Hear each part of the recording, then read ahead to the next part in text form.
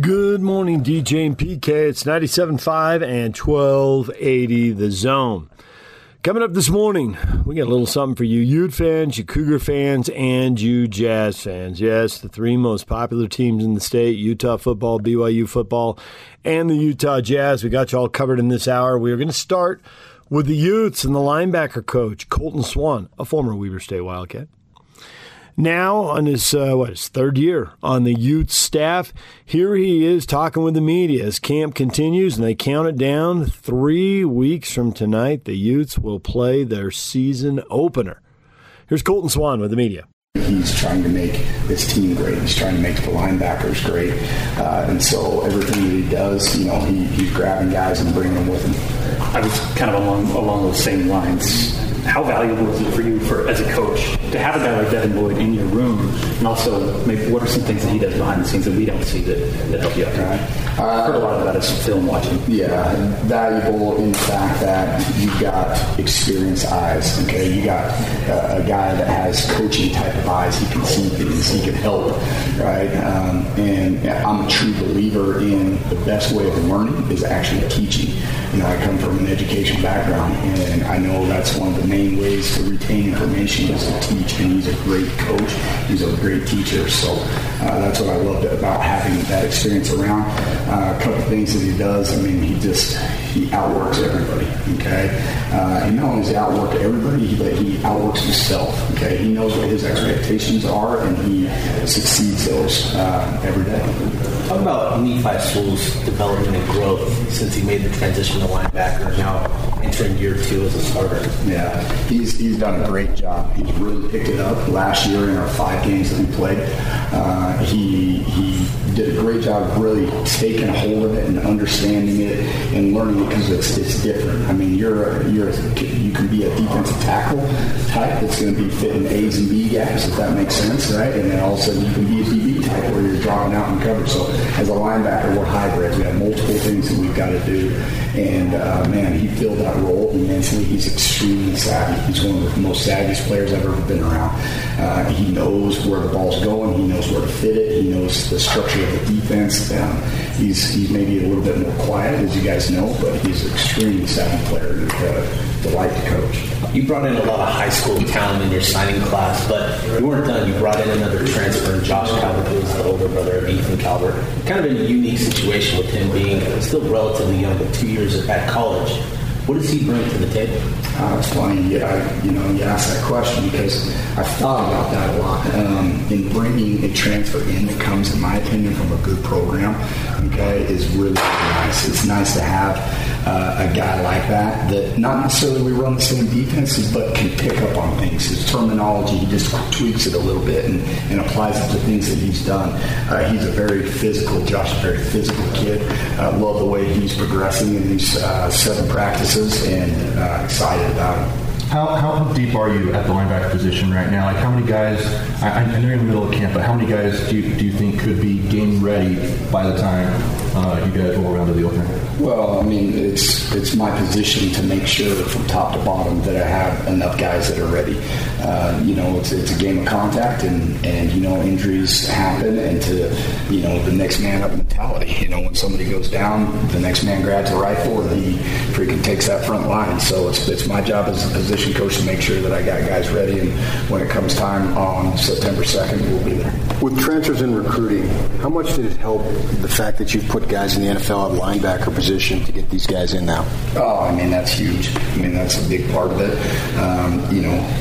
Everybody that's played football has dreams and aspirations to play on Sundays, right? And if they can foresee that actually becoming a reality, then that helps big time. There's a lot of things in linebacker play here at University of Utah that is appealing. Number one is, in my opinion, we got one of the best D-lines in the country. And as you guys know, linebacker play, okay, you're as good as the defensive front in front of you. And we've got a good defensive front. And so in recruiting, you're seeking schools like University of Utah so you can play behind these big defensive tackles in front of you. I'd like to ask opposing position coaches about guys on the other side of the ball. From your perspective, how have the new faces for the most part in the running back room been? Yeah, love the competition. Okay, those guys are workhorses. I love the running back group. We face running backs and tight ends quite a bit. And, from top to bottom, they've got a lot of depth as well. And really excited about what they're bringing. I mean, day in and day out, they're making us work as linebackers, and really like the running back group. I asked Kyle McDonald this the other day, but Utah's brought in a lot of talent, raised the talent level really, and Utah's also been known as a program built on competition. How do you get guys that are coming in with maybe higher talent levels to buy into that culture of competition? That's exactly what it is. It's a culture here, all right?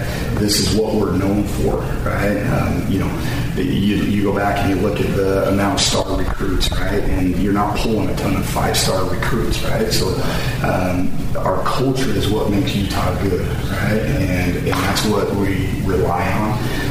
And so that's, at the end of the day, kind of what we're pushing for as coaches, is that culture, that toughness, that grit, the willingness to be great, and to outwork everybody. I know that having Ethan and Mason as far as big time recruits coming in, people could overlook Trey Reynolds. How does he fare so far in camp? Trey Reynolds is a gritty, tough football player. He is. I love Trey Reynolds, and like you said, people could overlook him, but he's fantastic. He works his head off. He's got a work ethic like Devin Lloyd, and he will wear that projector out in the film rooms, and he wants to be great. And what's funny is he's been here for 7 months now, and he's really made a name for himself. Coach, you talked about Devin Lloyd's leadership. How have you seen him kind of bring along some of the younger linebackers so far in camp? Well, I think there was linebackers here that did it for Devin.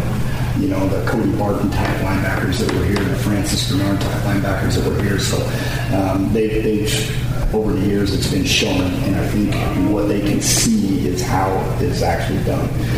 When you toe the line for gases and what, a first-team All-Pac-12 linebacker looks like and what he does and how he acts throughout the day in his film study, and so it really helps to be able to see it, what it actually looks like. Besides you, who would be the best bulldogger? Probably Trey Reynolds.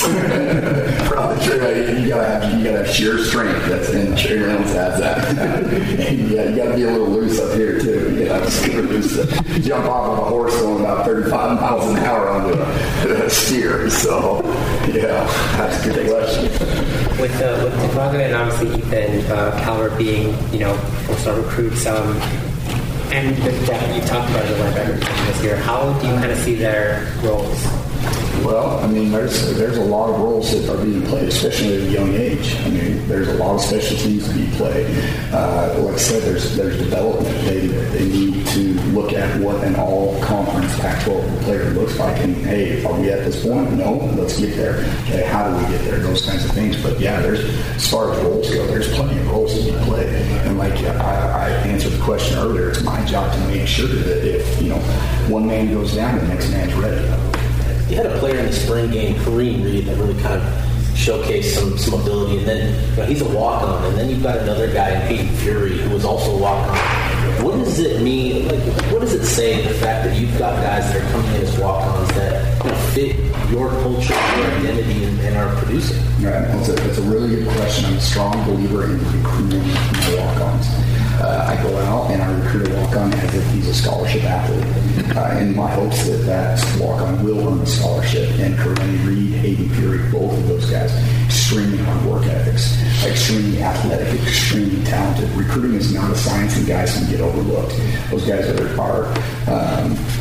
good enough to play here. Those guys are talented enough, and I love everything about both those guys. They are, as you already mentioned, had a great spring, both of them, and fired up about both of them thus far. What can you speak to about the line Lange and his skill set? Lowe's doing a great job. Okay, he's a little bit new to the program. He's a transfer from Washington State. It took him a little bit longer to get in, so he's maybe not ahead of those mid-year younger guys that were here. But Lowe's, what he's showing, I love his physicality. Okay, right off the top, he's doing a great job. He's an all-in type of guy. Okay, he's more than willing to work hard. He's a great attitude, great demeanor about him. He has great body language to him, so there's a lot of things foundationally that I like about him so far. There's Colton Swan, the Utes linebacker coach. When we come back, BYU head coach Kalani Sitake with an update on the quarterback race. Stay with us. Take the Zone with you wherever you go. Let's go. Download the all-new Zone Sports Network app on your phone and get live streaming of the Zone as well as podcast editions of every show. From Salt Lake to Shanghai, Provo to Portugal, or Ogden to Oslo, wherever you go, we'll tag along. Let's go. Download the new Zone app by searching Zone Sports Network wherever you shop for apps. It's the Zone Sports Network app from 97.5 1280 The Zone and the Zone Sports Network. Good morning, DJ and PK. It's 97.5 and 1280 The Zone. Time to get an update on all things BYU. The head coach Kalani Sitake meeting with the media and an update on the quarterback race right now on 97.5 and 1280 The Zone. Well, Kalani, you've been at it for about a week now. I just wondered if you could give us an update on the quarterback race, if there's been any separation, how each of the three have looked, and just anything you can tell us on how that battle's going. As far as separation goes, not highly visible right now, other than all three are much better than they were in spring, and they improve every day. So it's getting a little bit more difficult, but it's really no fault of theirs. They're just stepping up and making some big plays, and I anticipate some separation soon, especially when we start doing a lot more 11-on-11 work, and that'll probably happen in the next week and a half or so.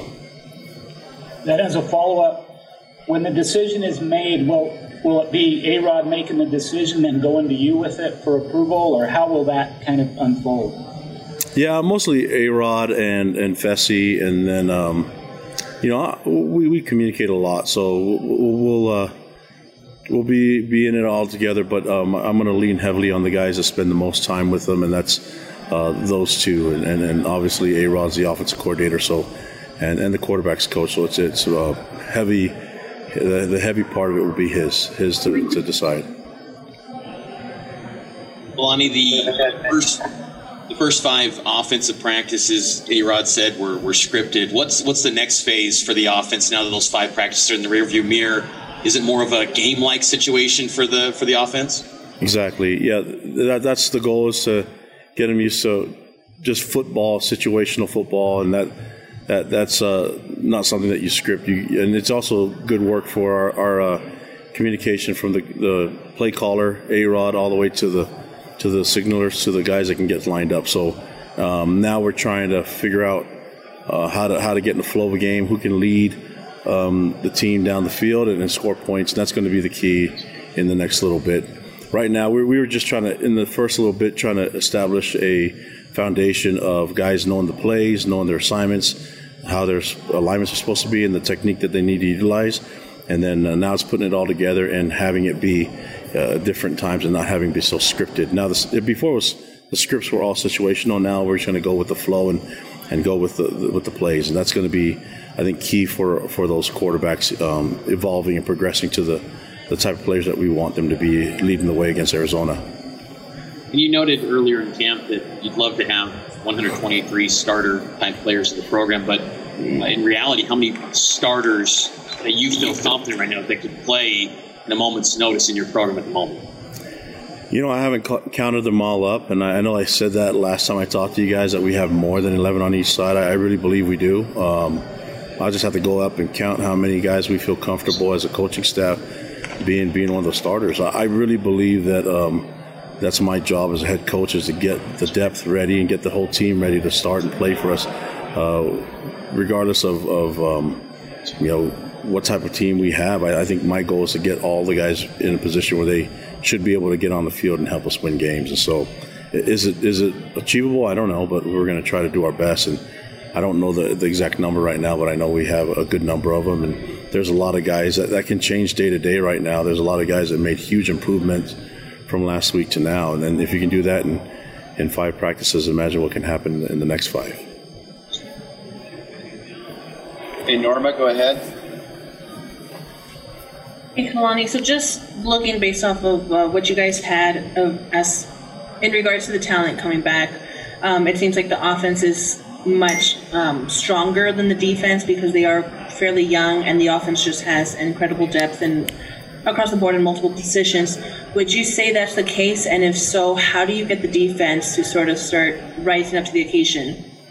Well, I think we have certain defensive guys that have a lot more experience than people can remember. For some reason, a lot of people don't remember all the reps and the snaps that our corners and our linebackers had, and I think we have a lot of young guys in terms of roster years, but they still have some good, valuable experience, and that's the key. Is that everybody learns at their own pace, so we just need to hurry it up a little bit. And it's not a very patient world when you're dealing with coaches, but we have to utilize all the time. And so to answer your question, we have to ramp it up a little bit more, and sometimes you drown them with so much install that it's hard for players to really play and let loose because they're thinking so much, and really we can't slow down.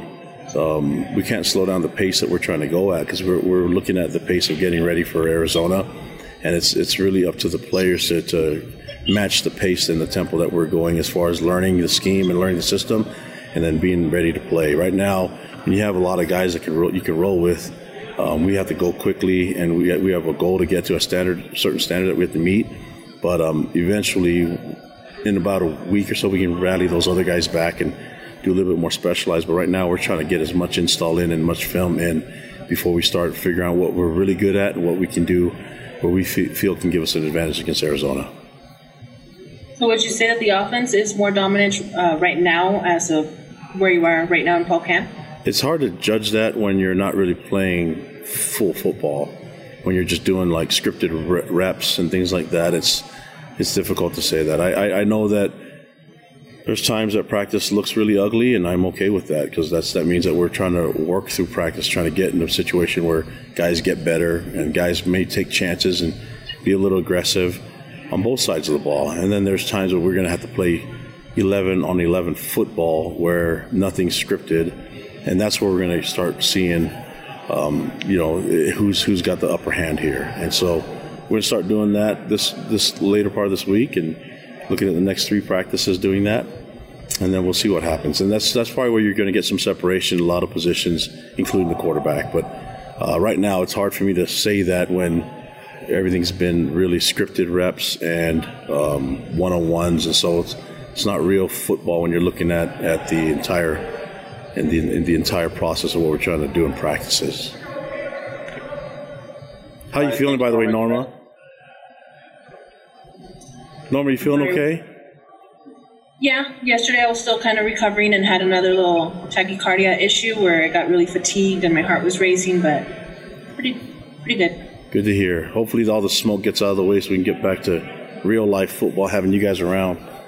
Although I'm getting used to this, I don't know why. This seems almost normal now. Glad you're doing better, Norma. Glad you're doing better, Norma. Greg, go ahead. You're up next, and then anyone else, if you have questions, go ahead and raise your hand in the chat or on Zoom. Hey, Kalani, Brett may actually have a better number or an updated number. I was just tracking this yesterday and came up with 17 players on your roster that have fathers who played at BYU. What's the value of legacy guys in your program? Sons of fathers, many of the fathers you know played with, of having that kind of chain kind of continue to link up over time? Yeah, I mean, I never counted that up, Greg, but I think it's a cool thing. I wonder how many have had grandfathers or family members that have played here. I think having legacy kids is a big part of what we're trying to accomplish here, is that those guys that have been raised BYU, there's not a lot of new things when you're recruiting them, not a lot of things that they don't already know about, especially when in terms of culture, and especially those guys that played for Lavelle, they know that I'm trying to run the similar system. So we get to know them and get to see that they fit our program perfectly, and I think they're for what we're trying to promote from the school mission and our team mission, it seems like an easy transition. So I don't want to be just limited to that. Also, I just want to make sure that we're open to recruit the best kids out there, and there's just a high number of them happen to be sons of former BYU players. Thanks. All right. Does anyone else have a question they still have for Kalani? I've got another one, if that's okay. Go ahead, Jay. Kalani, a couple people have mentioned that Pepe Tanavasa has really taken well to this new kind of rush end position. So first, would you agree with that? And in what way has he kind of taken well to it? And then also, how has Preston Hadley done as moving and coaching directly the defensive ends? And so far as that move kind of paid off for you? Yeah, I think I'll answer the Preston one first. Preston's done an amazing job. He's just a ball coach, so it doesn't really matter what position you give him. He's going to flourish in it. But I'm really excited about the unique perspective he has of the front, especially the DNs and those hybrids, being aware of what's happening in the coverage. And so I think just giving that perspective is unique.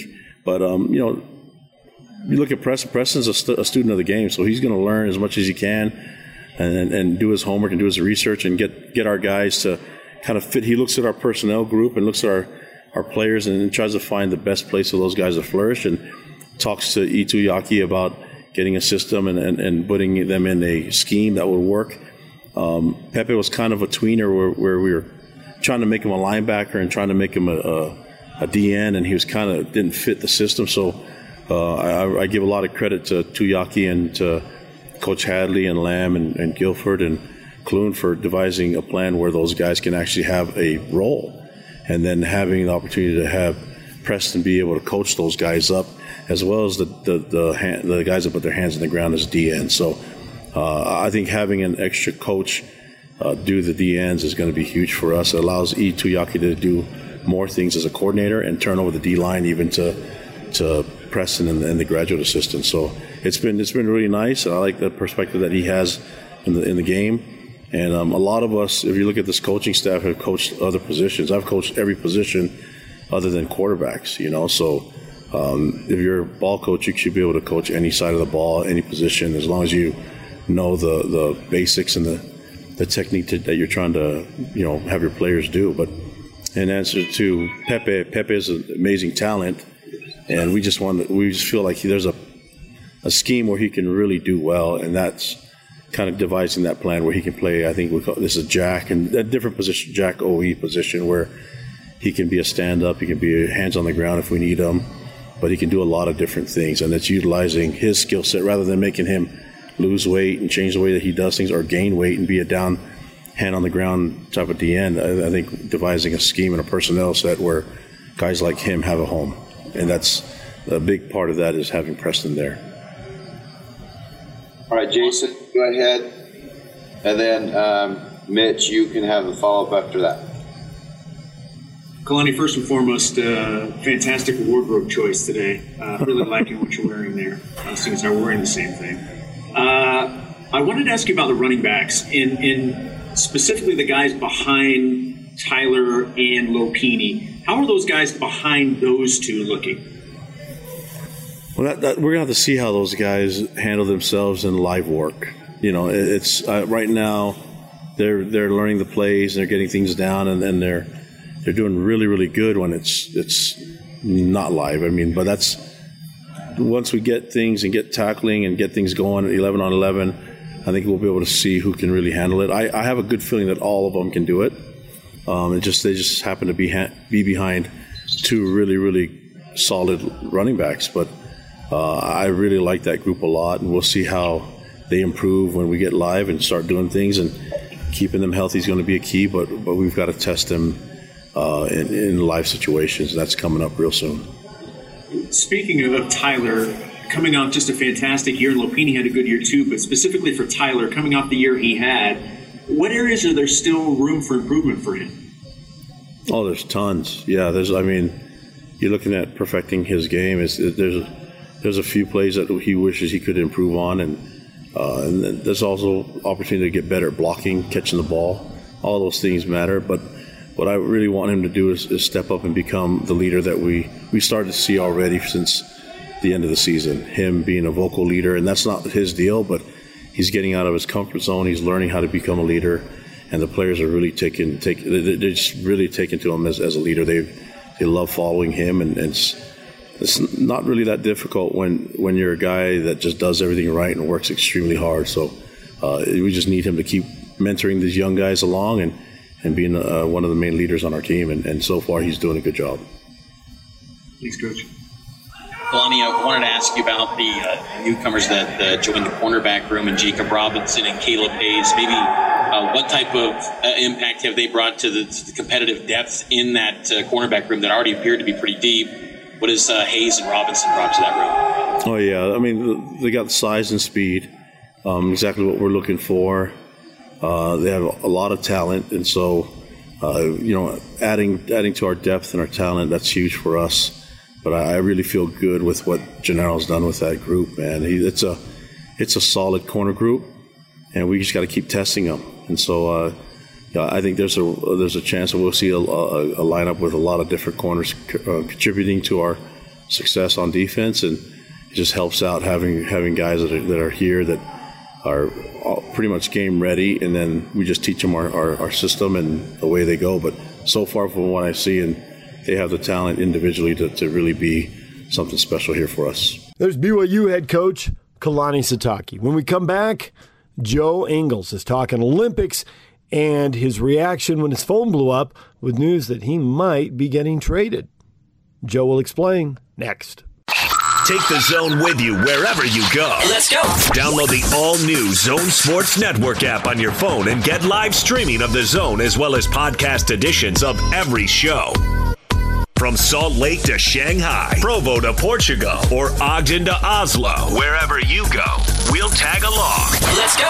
Download the new Zone app by searching Zone Sports Network wherever you shop for apps. It's the Zone Sports Network app from 97.5 1280 The Zone and the Zone Sports Network.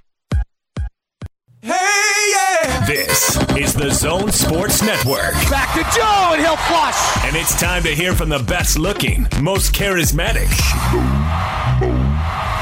and certainly the most intelligent member of the Utah Jazz. Jingle bells! Joe Ingles. Gives it back to Joe. To the cop, slams it in. And yes, for the record, Joe wrote this introduction. This is the Joe Ingles Show with DJ and PK. Who? On 97.5 1280 The Zone and the Zone Sports Network.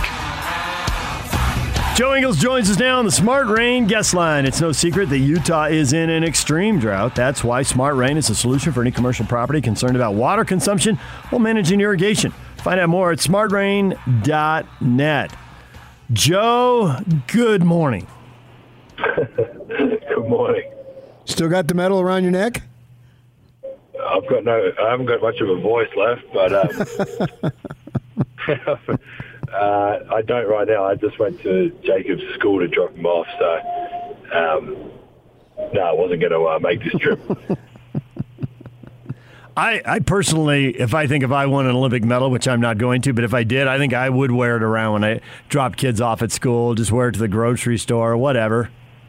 Just wear it. I actually took Jacob to school yesterday, and all his teachers, when I dropped him off, were very surprised that I didn't have it on.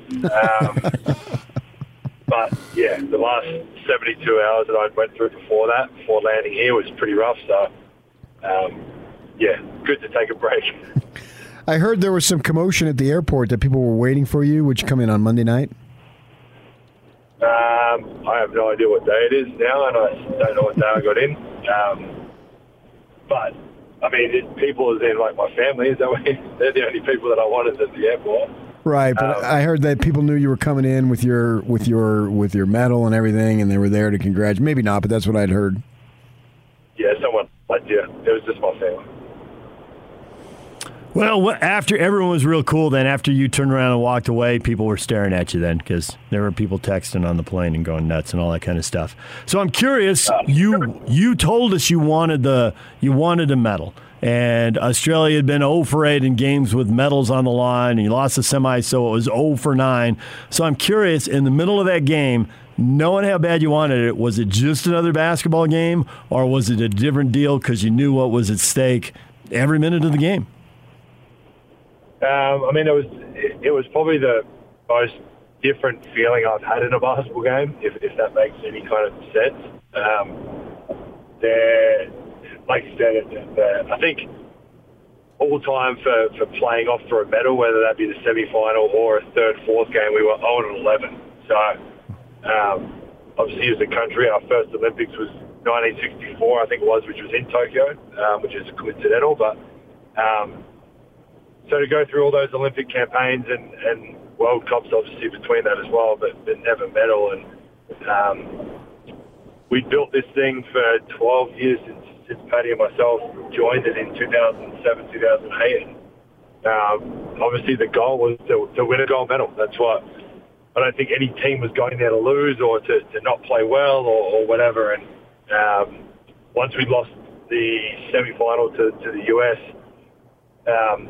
it's a weird feeling because you're frustrated because you lost the game, and we were up 15 at one point in that game, so we knew obviously we could have beat them if we kept and played a bit more consistently. Obviously we knew how good a team they were,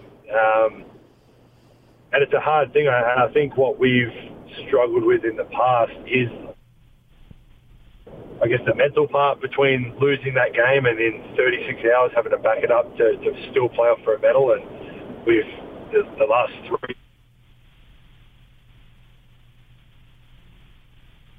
4 in the group, the guys that had been there those last few campaigns, there was just no way we were going to lose. Obviously we were up against a hell of a team and obviously Luka, but the vibe was really good within that group, and I obviously personally feel like we were just never going to lose that game. So you talk about how this is a 12-year mission basically for Australian basketball.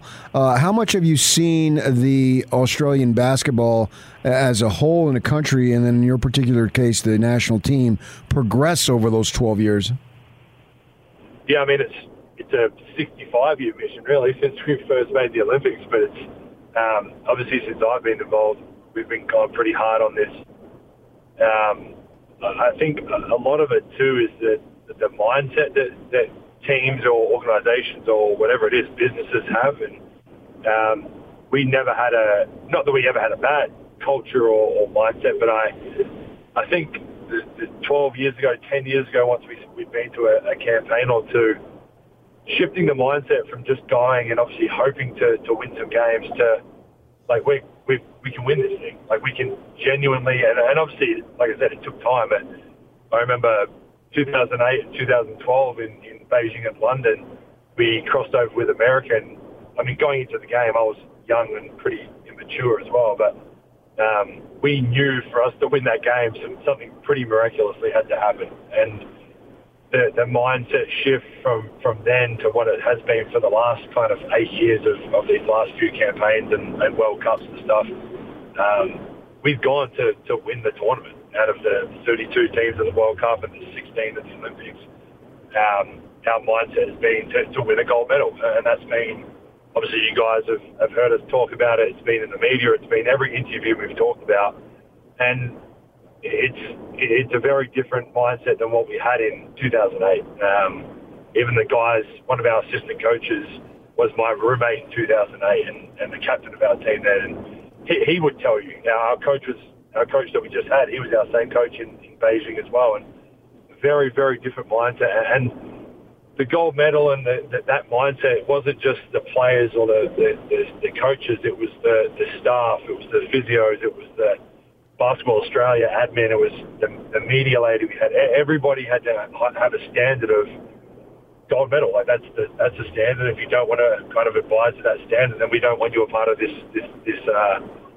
it's not an organisation, but this team, I guess. And it's taken some time, and I think obviously we've got great people in all those roles. And everything we did from the minute we got to Irvine in Los Angeles for our first camp was a gold medal standard. And I think the disappointment from the US game and then to bounce back the way we did, and again, obviously giving Slovenia and Luka a lot of credit, because I don't think anyone even expected them to be in the tournament from the teams they had to play as well to even qualify. And for them to get through that and keep playing and make the top four is a hell of an effort. And again, we knew what we were up against, but yeah, like I said before, there was just no doubt in my mind we were going to lose that game.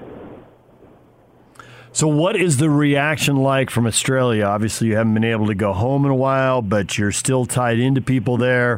What happens to your phone when you finally get that medal? Oh, it was unbelievable. And I think the other part, which obviously we understood as a team, was Australia's been in and out of lockdowns, and they're actually currently right now in 2, 3, 4, I don't know how many weeks they're up to, but in a pretty strict lockdown. So they've been stuck at their houses, can only leave for a couple of things, and the joy that it brought kids, families, parents, grandparents, people that have watched our team, people that support Australia, the joy and happiness that it brought so many people was such a good feeling. So obviously that was awesome to feel and hear those messages, and then friends, family, random people. Like, I think I still haven't. I literally have not looked at any of the messages in my phone yet, and there's a lot of them, and I'll eventually slowly get back to people. But post game was obviously celebration time for us. Right after the game, up until I landed in Salt Lake. So it was a long 72 hours, and it's been nice to celebrate and obviously spend some time with Renee and the kids, and obviously the kids understanding. I walked through the terminal to get out to the kids a couple of days ago, and the first thing Miller said was like, "Where's your medal?" And for her to understand it and want to see it was obviously pretty special. But it's my phone's got a lot of messages that I'll eventually get back to. But it's been it's been a long 72 hours. So what do you need to do now as far as preparing for the season? Do you need to just veg for a little bit, or how are you going to handle that? In the nicest possible way. I haven't even thought 1 second about it. Again, it's been a hell of a 5 or 6 weeks and 12 years leading up to this, and right now I'm enjoying my time at home with the kids, and heading away tomorrow for a little bit just to spend some time on the beach with the kids. Bella and Jacob have only talked about Dad and the beach for about 2 months here, so we're going to go spend some time together. I haven't spoken to one person from the Jazz yet in terms of when to be back or what the scheduling looking like. I think they're in. I don't even know. I think they're in Vegas right now, aren't they? Yeah. I don't even know where they are. Yeah. I've been honestly completely kind of switched off from that part of the world because we've been so locked in on this goal, and once I get a couple of days here away, I'll obviously reach out to some people and just kind of see what the plan going forward is. But to simply ask and answer your first question, a bit of rest is definitely first and foremost, and spending time with my family. Joe Ingles joining us. Joe, you're going to trash talk Rudy. He gets silver, you get bronze, but that's just because they ran into the United States later and you ran into him earlier. I think you're going to have a word with him. Well, they're the only team that lost in the last 2 games, I think. America won and we won, so they're the only team that got a medal and lost. So, but no, it was. Obviously, the way they played the second round or whatever you want to call it, they kind of just pulled them out of the hat, and you just get kind of placed wherever. And obviously, a couple of teams you can't face with the seedings. But it was obviously happy for him as well, and got to see him obviously at the medal celebration, and happy for him. I don't know where he is either right now. I think he's in Paris somewhere. But pretty cool to have 2 guys with medals coming back, and obviously at some point we'll get back to the facility and have plenty of stories to share. So do you even know that the Jazz re-signed Conley, signed Rudy Gay, Hassan Whiteside, and traded for Pascal, Mitchell's friend? I know a little bits and pieces. I've honestly been so switched off from it. Again, not in a negative way or anything, but I've tried to stay so locked in on what this goal was, and obviously it was worth every minute of it because we brought a medal home. But obviously you do see the things that have gone on, and my phone blew up a couple of times with some nice trade rumors, which was nice to wake up to when I'm trying to get ready for trying to get ready for a semi-final, and everyone's asking me when I'm leaving. Yeah, what do you think about playing for the Warriors, Joe? I mean, part of it's like it obviously pisses you off because especially me, like I've obviously never asked or thought about leaving. Obviously, a part of it is out of my control. If they don't want me, then they don't want me, and I'm not going to sulk about it. I'll do whatever I'm kind of told to do or traded to do, whatever I don't know how. I've never really been in any of those rumors. So, obviously, I woke up and was a little bit surprised, I guess. But again, I think I called Renee and was like, "What the F?" And then again, it was like, obviously, it's out of my control. And at the time, I had way bigger things going on, and had friends texting me asking what's going on and if it's true or whatever. And I mean, you're better off calling. I told them, you guys can ask buddy Justin. So it's out of my control. So I was trying to get ready for our games and focus on that. And obviously a little bit of a distraction, but it is what it is. It's part of this business. Well, the other way to look at it, and possibly you don't look at it like this, the other way to look at it is the Warriors aren't making any moves without Steph Curry signing off on stuff. Somebody wanted you, and that there would be any traction at all. The offer must have been pretty good, and the Jazz apparently didn't want to do it because you're still playing for the Jazz. Does any of that flatter you? Any part of that? Or the Jazz really wanted to get rid of me and they couldn't find anything. Yeah, I've got a bronze medal and I'm going to the beach tomorrow. So, it is what it is. Like I said, it's a part of the business. I guess the different awkward part or whatever was I was obviously heavily focused on something and my phone was blowing up with something. Obviously at that point kind of something that I didn't want to be thinking about. So obviously glad nothing did happen. Like I said, I've only really played here, and I've obviously openly said that I only want to play here. But see what happens. Trade deadline's coming up, isn't it? Yeah, I guess it could go either way, but my guess is that you're going to be here. You're going to retire here. They're going to have a Joe Ingles Day and all that stuff in the short term as far as that. Is it something that you've been able or after they made these moves, I don't even know if you've spoken how you've been so preoccupied, if you believe that the team is better now, because it looks like on paper to us anyway, and obviously we've been talking about it, that, man, you guys got a really good shot, if not a better shot than you had this past season, next season. Yeah, obviously bringing Mike back was a big piece of that, and for them to be able to get that done, and then the other guys we got all bring, I guess, a bit of a different look to what we had last year and previous years. So we're probably a bit deeper, which is good as well. And it's something. Again, obviously, I haven't thought too much about it. You're literally the first person that I've thought about it with or spoken to with. So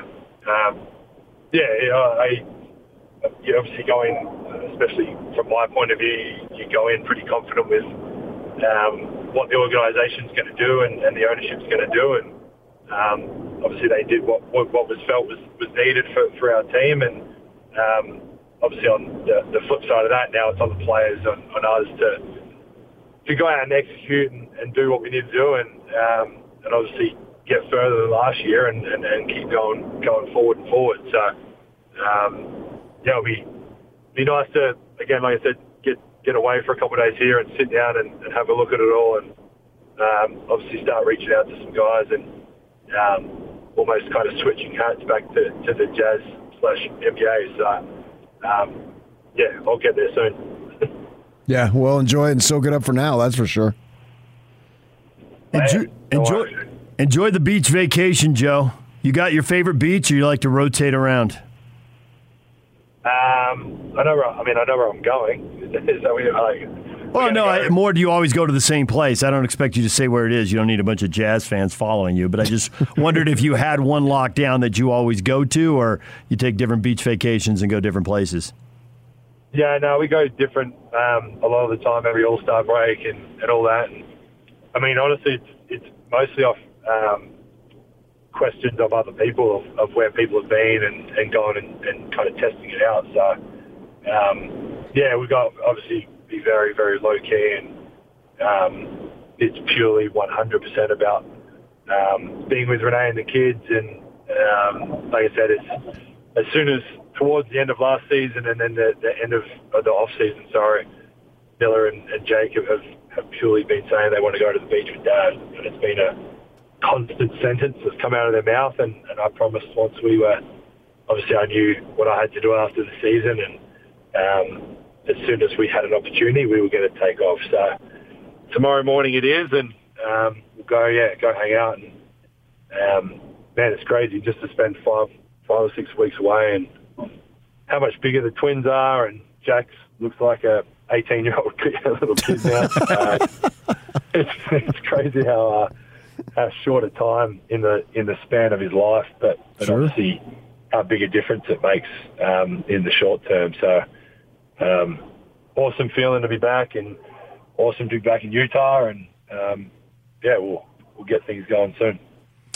All right, Joe. Well, we appreciate a few minutes. Thanks for squeezing us in before you head off to the beach. Cool. I'll speak to you guys soon. All right, there is Joe Ingles. When we come back, what is trending? All the headlines. Stay with us. Your day has just begun. Yeah! But for DJ and PK, they're just hitting their stride. It's time for all your headlines from the night in sports, as DJ and PK tell you what's trending. Are you ready? On 97.5 1280 The Zone and The Zone Sports Network. Yeah! Hashtag college football. Oh, there's tons. You're looking at perfecting his game. There's a few plays that he wishes he could improve on, and there's also opportunity to get better blocking, catching the ball. All those things matter, but what I really want him to do is step up and become the leader that we started to see already since the end of the season. Him being a vocal leader, and that's not his deal, but he's getting out of his comfort zone. He's learning how to become a leader, and the players are really taking to him as a leader. They love following him, and it's not really that difficult when you're a guy that just does everything right and works extremely hard. So we just need him to keep mentoring these young guys along and being one of the main leaders on our team, and so far he's doing a good job. That's Kalani Sitake, BYU's head coach, talking about running back Tyler Algier. Coming up, 1,000-yard season, one of the better players on the team. Can he turn him into a leader, make him more vocal? Or you are who you are, PK? That stuff. Just win games, man.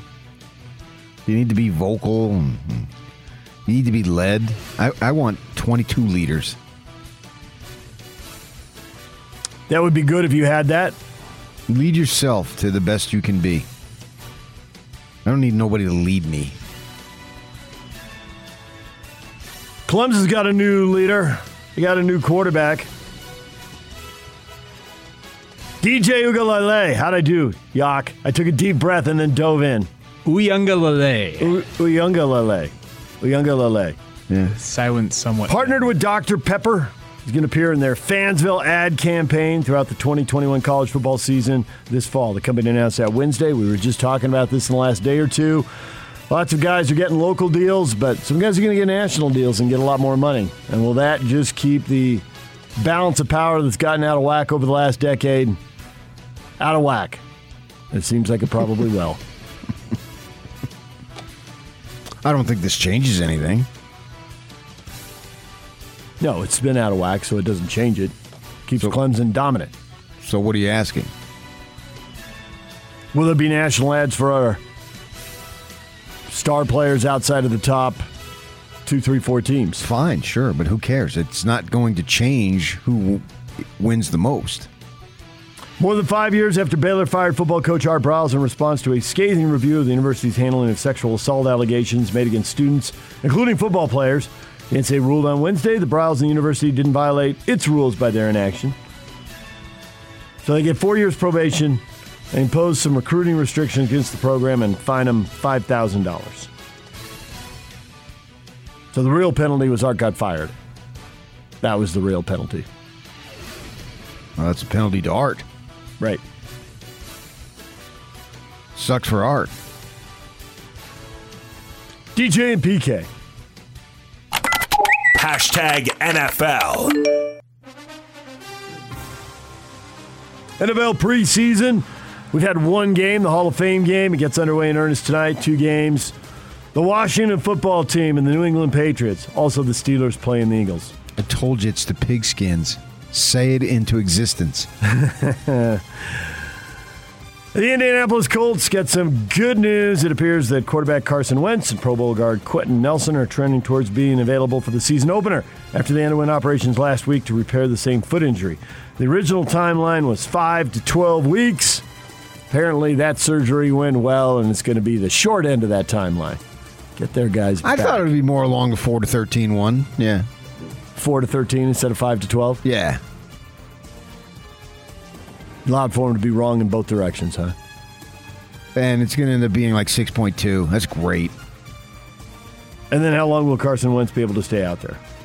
4 quarters. He has had more seasons impacted by injury than not. So has he? Yeah, I think it's 3 out of 5. After consecutive days of throwing, Cowboy quarterback Dak Prescott has experienced no residual soreness in his right shoulder. Had a strain there. He hopes to return to practice on a full-time basis next week and maybe play August 21st against Houston.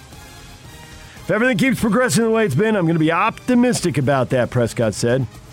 Keep doing the things I need to do, being very cautious with it, though, making sure, more importantly, that I'm ready for the season opener. And he's still got a month to get ready for that. DJ and PK. Hashtag Utah Jazz. Utah Jazz Summer League team beat the Dallas Mavericks 81-80 in double overtime. Jazz will be back in action tomorrow against the Heat, 3 o'clock on ESPNU. That was crazy drama at the end of that, PK. They blew a 7-point lead. So you watched? I was told about that part. I did not see the fourth quarter. I was flicking around and hit it in overtime. Fourth quarter? You didn't see the fourth quarter? No, I flicked in for overtime. Who told you? Nobody has channel surfing. You just said I was told by that. Well, the announcers in the game said it was a 10-3 run. Did Twitter tell you? I tuned in for the 3-pointer that Elijah Hughes hit. He was out because of concussion. That's why he didn't play. Concussion protocol. Yeah, I know that. Well, you said he didn't play in that game, so that was bad for him. So, but he played last night. Who cares about before? He did, and he hit the 3 at the end of the fourth quarter after a 10-0 run. Got him to overtime. And then Dallas made a mess of the last 30 seconds, and Jazz won in double overtime on a free throw. Such as it is, Dallas. Exactly. But yeah, Forrest looked good again, and Azubuike blocked a whole bunch of shots. 6 blocks for him. And I had Forrest missed a free throw, and he had Elijah Hughes missed a free throw. He had the offensive rebound, the putback dunk to tie it. But then the free throw form you were talking about reared its ugly head because he was fouled on the dunk and he had a chance to hit the go-ahead free throw, and it's not happening. Nope. He shot a line drive at the hoop, and that wasn't going in. I mean, it's happenstance if it goes in. 3 o'clock tomorrow on ESPNU if you want some more Summer League basketball, the Jazz and the Heat. DJ and PK. Hashtag NBA. Longtime NBA veteran J.R. Smith is enrolled at North Carolina A&T, and he wants to join the historically black university men's golf team. Has to be cleared by the NCAA. Seems like that ought to be able to happen, right? And they're long past the point where you can be pro in one sport and play in another. Now he's got NIL stuff. I don't see why he wouldn't get cleared. Yeah, what do you think about him taking the spot of a young black kid who needs to be on that team? That wouldn't be great. I hope that's not the case. I get it. He's into golf. It's in his blood. It's been in his blood. I understand that. I have it too. He went straight from high school to college. So he hasn't... Straight from high school to the pros. From high school to the pros. So he hasn't been to college. He hasn't started his eligibility clock. Probably give you a walk-on and pay his own way, you know? Yes, but you have Title IX there. I know. And so even that... Still causes issues, yep. I hope it doesn't do that for him to get some kicks out of it. Maybe it doesn't. If it doesn't, fine. But if it does, it would seem to me that somebody who could use that spot, but maybe it doesn't. Squeezing an 18 or 19-year-old Maybe out. it doesn't play to that, and so it doesn't matter. Spurs assistant coach Becky Hammon told the Associated Press she hopes for a time when it is normal for women to interview for head coaching positions in the NBA, and their gender isn't the story. It's huge and important. It's something that can't be just checking the box. You have to hire the best person. Half the world's population has not been tapped for their mind and ability and skill sets in the sports world. It's something that needs to change. Half the population? So what is she saying? All women haven't been tapped? Right. Okay, how about the Miami Marlins have a leader at the top who's female? Well, I think she was talking about NBA coaches, but to the bigger point, Amy Trask ran the Raiders for a while. Well, isn't the Spurs? The Spurs are on the clock for her. Because you would think when you have success, you promote from within, and since Popovich is over 70, he's going to be stepping down at some point, especially since they're going into the full rebuild. They kind of tried to manage it on the fly, and that's trended in the wrong direction. I don't think they would hire someone to check a box. I don't think there's ever going to be enough pressure to do that. Yeah, when she said check the box, I don't know if she was referencing to having someone to interview. We interviewed someone, so we can say we checked that box, or she's talking about literally hiring the best person, because that's where she went afterwards. I think she was talking about hiring. Yeah. DJ and PK. Hashtag Major League Baseball. Move over Tom Seaver. Corbin Burns ties a Major League record, strikes out 10 consecutive batters. In a game the Brewers dominated, they blew out the Cubs 10-0. 10 in a row, PK. They couldn't touch him. Dominant. Had it going. Yeah, he's been good. That's excellence in one game. Excellence over a career. Miguel Cabrera hit home run number 499. His Tigers beat the Orioles 5-2. 500, legendary mark. Bet off the top of your head you can name a bunch of guys who had 500 homers. It's a big, round, glorious number. I can only name Albert Pujols, Mark McGwire, and Sammy Sosa and Barry Bonds. Okay. You can't name Babe Ruth or Hank Aaron or Willie Mays.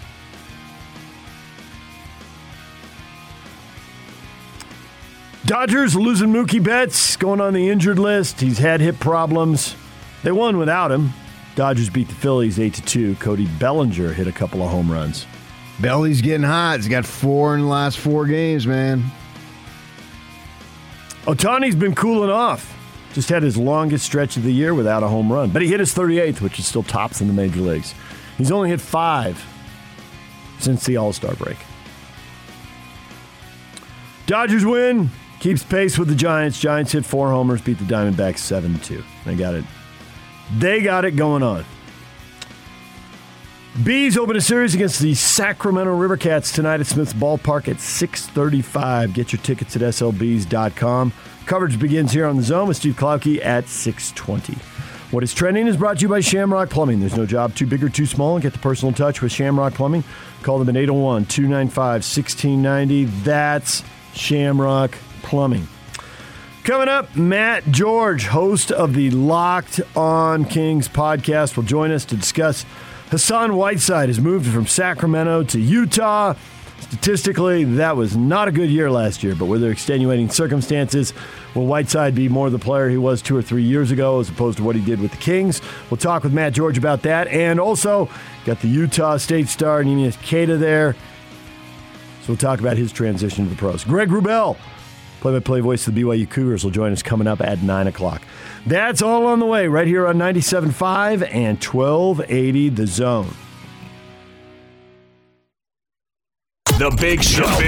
With Jake Scott and Gordon Monson.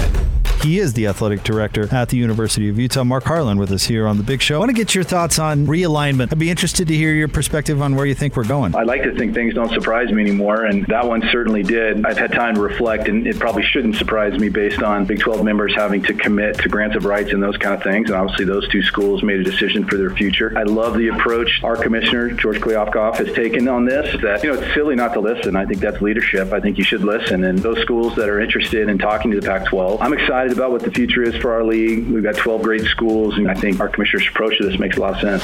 Catch The Big Show weekdays from 2 to 7, presented by Big O Tires, the team you trust, on 97.5, 1280 The Zone and The Zone Sports Network. DJ and PK in the Morning is proudly presented by Mark Miller Subaru. Proudly presented. That's what it says. Yeah. Proudly presented. Shoulders back. I heard you. I like it. Jaw jutting out. Very nice. Question of the day. We got two of them. We got multiple things going on, but one of them, Joe Ingles came on our air less than 24 hours ago. We just replayed it for you in the 6 o'clock hour. Joe said when he heard about the trade rumors involving himself, he said it pissed me off. Would you rather the Jazz try to win the title or trade him to try to get a better shot at the championship? What would you prefer, Eric? Trade him. He's a defensive liability. Gray, Joe's a deep threat and ball handler. He's a Jazz man. Keep him here. The audience is divided, PK. Right out of the gate. What's funny is that Joe did not go to college, but he might have the most collegiate connection to the Jazz of any player in Jazz history who wasn't the bona fide slam dunk superstar. Define the collegiate connection. One of our guys. Yeah, you feel like he's your guy. He came up, came on the team, was a walk-on, and rose to stardom. And the proverbial, I bleed whatever colors the Jazz are these days. Green and blue and white and copper. Yellow. And Spurs, gold, I guess. On just an unbelievable fan connection. Yeah. There's never been a player like this.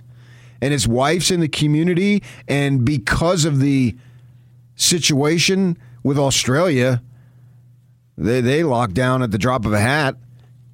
You have they have to stay in this country, and they have to stay here. Obviously, if they're going to stay in the country, they're going to stay here. We already heard Mike Conley. What have you been doing? Oh, I've been back in Columbus, Ohio. These players can't get out of town fast enough.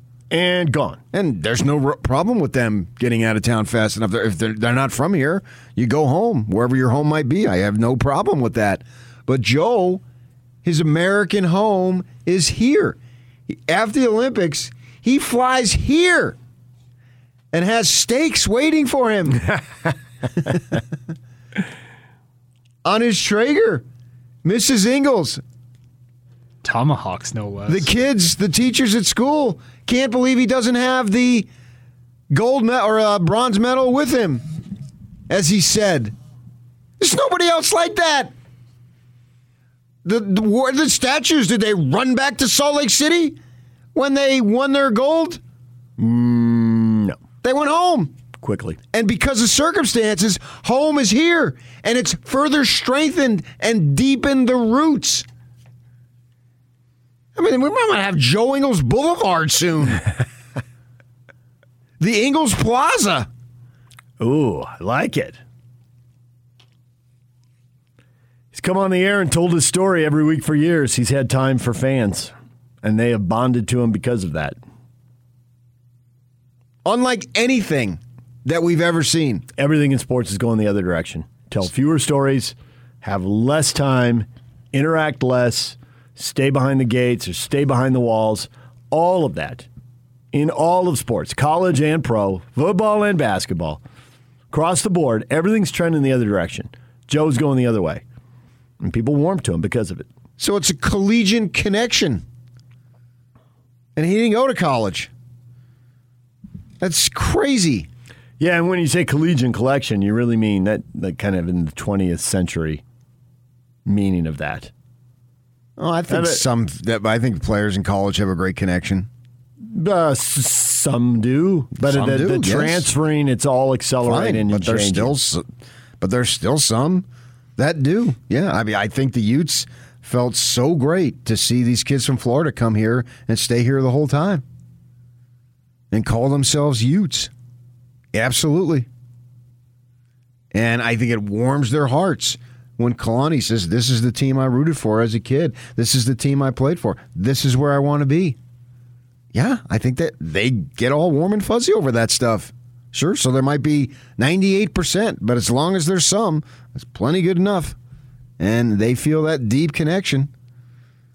And we're going to have Rubel on. I mean, he's Joe Cougar, right? He has a deep affection for his alma mater, naturally so.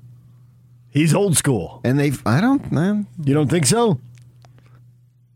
Well, I think there's two things with announcers. They either have it or they pretend to have it because they want to keep employment. Mm-hmm. And they're exposed for those who pretend to have it. It's just because that's your job. He went there. Yeah. And he's so not he's looking got to go anyplace else. No, he's a lifer. Right. Hence old school. And, well, I mean, but you can, I'm not going to argue with that, whatever. I mean, you can have somebody today who's a hardcore Cougar, and that's who they're going to be the rest of their lives. So if whatever on that one, I disagree, but you can have your own opinion on that.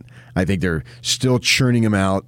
The guy who paints his face, and there'll be a new generation in 15, 25, 30 years. The people who go to the games now, if you're in your 60s, are likely to be dead, and you'll be replaced by others who are in that same boat. So fans are fans. I don't think it's ever changed. And the connection there, and Greg clearly is a fan. Doesn't mean he can't do his job to, and it got great high level.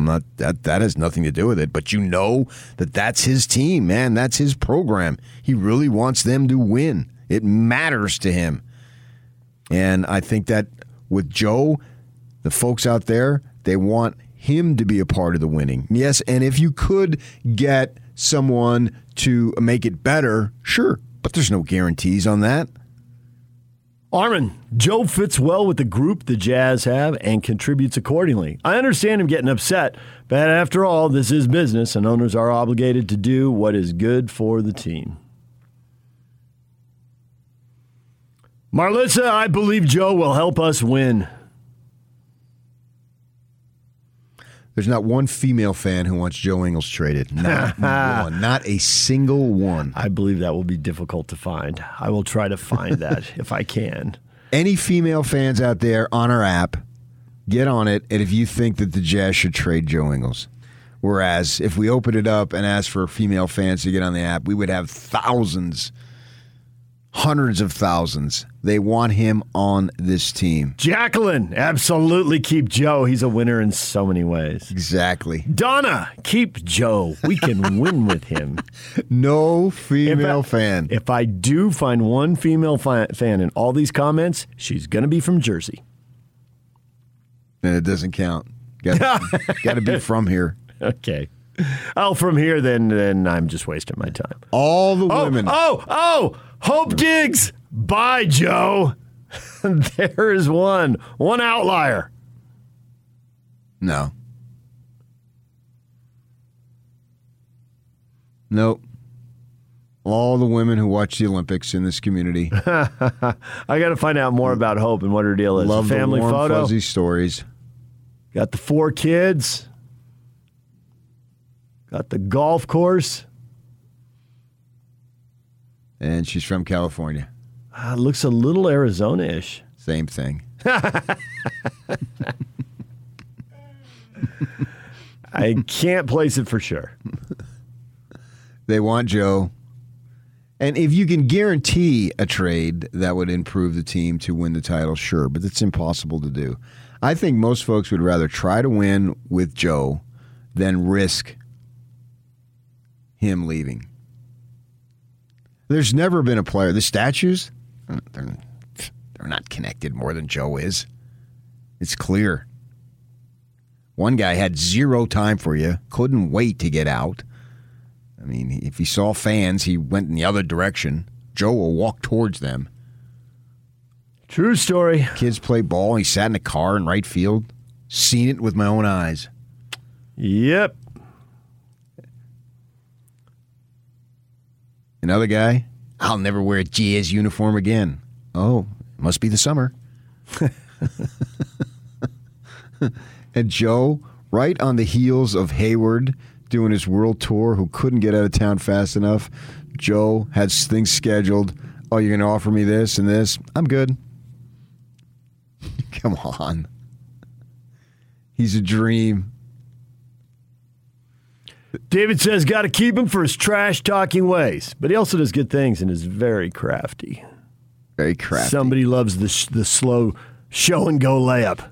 Crafty's another phrase for slow white guy. But I'll be the one to say it. The slow layup, the show and go. Yeah, you won't say white, but I mean that's what they're saying. When you're forced to, when it's obvious, that's what crafty means. It's a euphemism for saying that. Alex says this is good. The more fired up Joe Ingles is, the better. Maybe he'll be less stagnant at times now. All right, I can buy that. Yeah. Because he said it harsh. Kind of caught me off guard, actually. Yeah, he was clearly irritated. Clearly.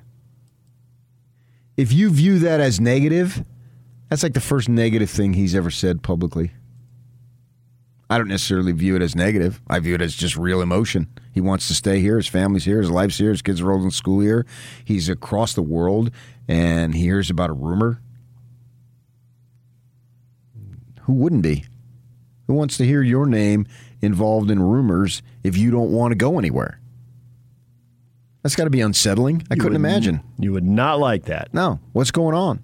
What's the truth? And plus, he's on the other side of the world with a time difference. He's got to wake up his agent from bed, or what's right. what? Or his phone's buzzing and is waking him up. And either way, yeah.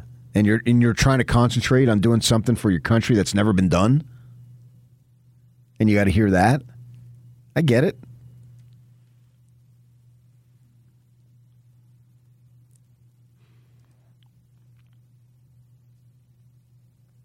Tanner says, well, it pisses me off when he disappears every postseason, but keep him. Tanner, you're contradicting yourself. If he's going to disappear in the postseason, improve the team. Well, I didn't think he was terrible in the Clippers series, and I know a lot of people do. I hear it over and over, and Tanner thinks he did, but in Game 5, pivotal Game 5 at home, it's 2-2. He had 12 points, 6 boards, and 6 assists. I don't view that as a terrible game. No, that's a high-level game. I mean, he's a sub. He's a role player. I mean, you had one of your guys who had zeros. Talk about disappeared. He didn't even suit up. And you want to dump somebody who's going to be there for you? Come on. When they were up 2-0 going to L.A., he had 19 points, 4 boards, and 2 assists. Hit 5 of 8 from 3. Now, they lost the game, and the series starts to swing. I don't see how much more you want out of Joe. Honestly, I thought he was better in the series they lost than he was in the series they won. Honestly? Well, I need you to be honest, League. I don't want you to lie to us. Good. But you know I do, so I thought I better clarify. Okay. Earlier, you thought I was lying. Crafty? Come on. They just don't want to use the word white. You know that, DJ? You're lying to me. You weren't lying to me. Well, that was a sin of omission. Who of what? What? I don't know. What my Catholic friends say. I thought I'd speak your language. Jersey guy. Jeez. Yeah, you just keep my religion out of it, buddy. I keep yours out of it. You keep mine out of it, okay? You have brought up Mass 5,000 times, but okay, I will. I brought up what? Mass. What are you talking about? If you want to wear a mask, wear a mask. I don't care. What are you talking about? That's not what I said, and you know it, but nice job. We got to go politics? You want to go politics now? No, or mask? we're going religion. Yock's biting his lip in there. Like, this is going to end poorly. We're going to be. What do I want to talk about masks for?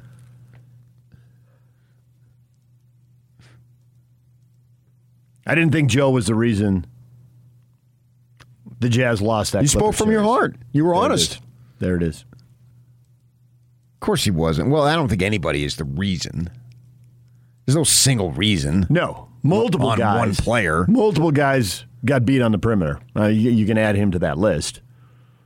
That was a team-wide issue as they gave up 80 points in the. I am 100% on board as you win it as a team. It's cliche and contrite, but I believe it, or trite. Win as a team, lose as a team. Yes. Yeah. Especially in this game.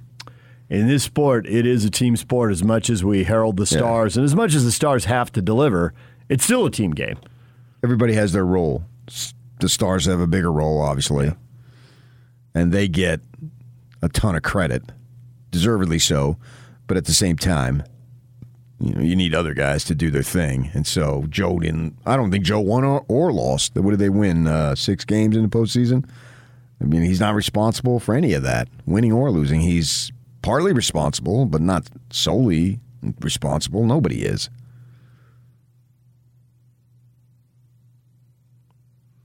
The connection is so deep that everybody wants him around.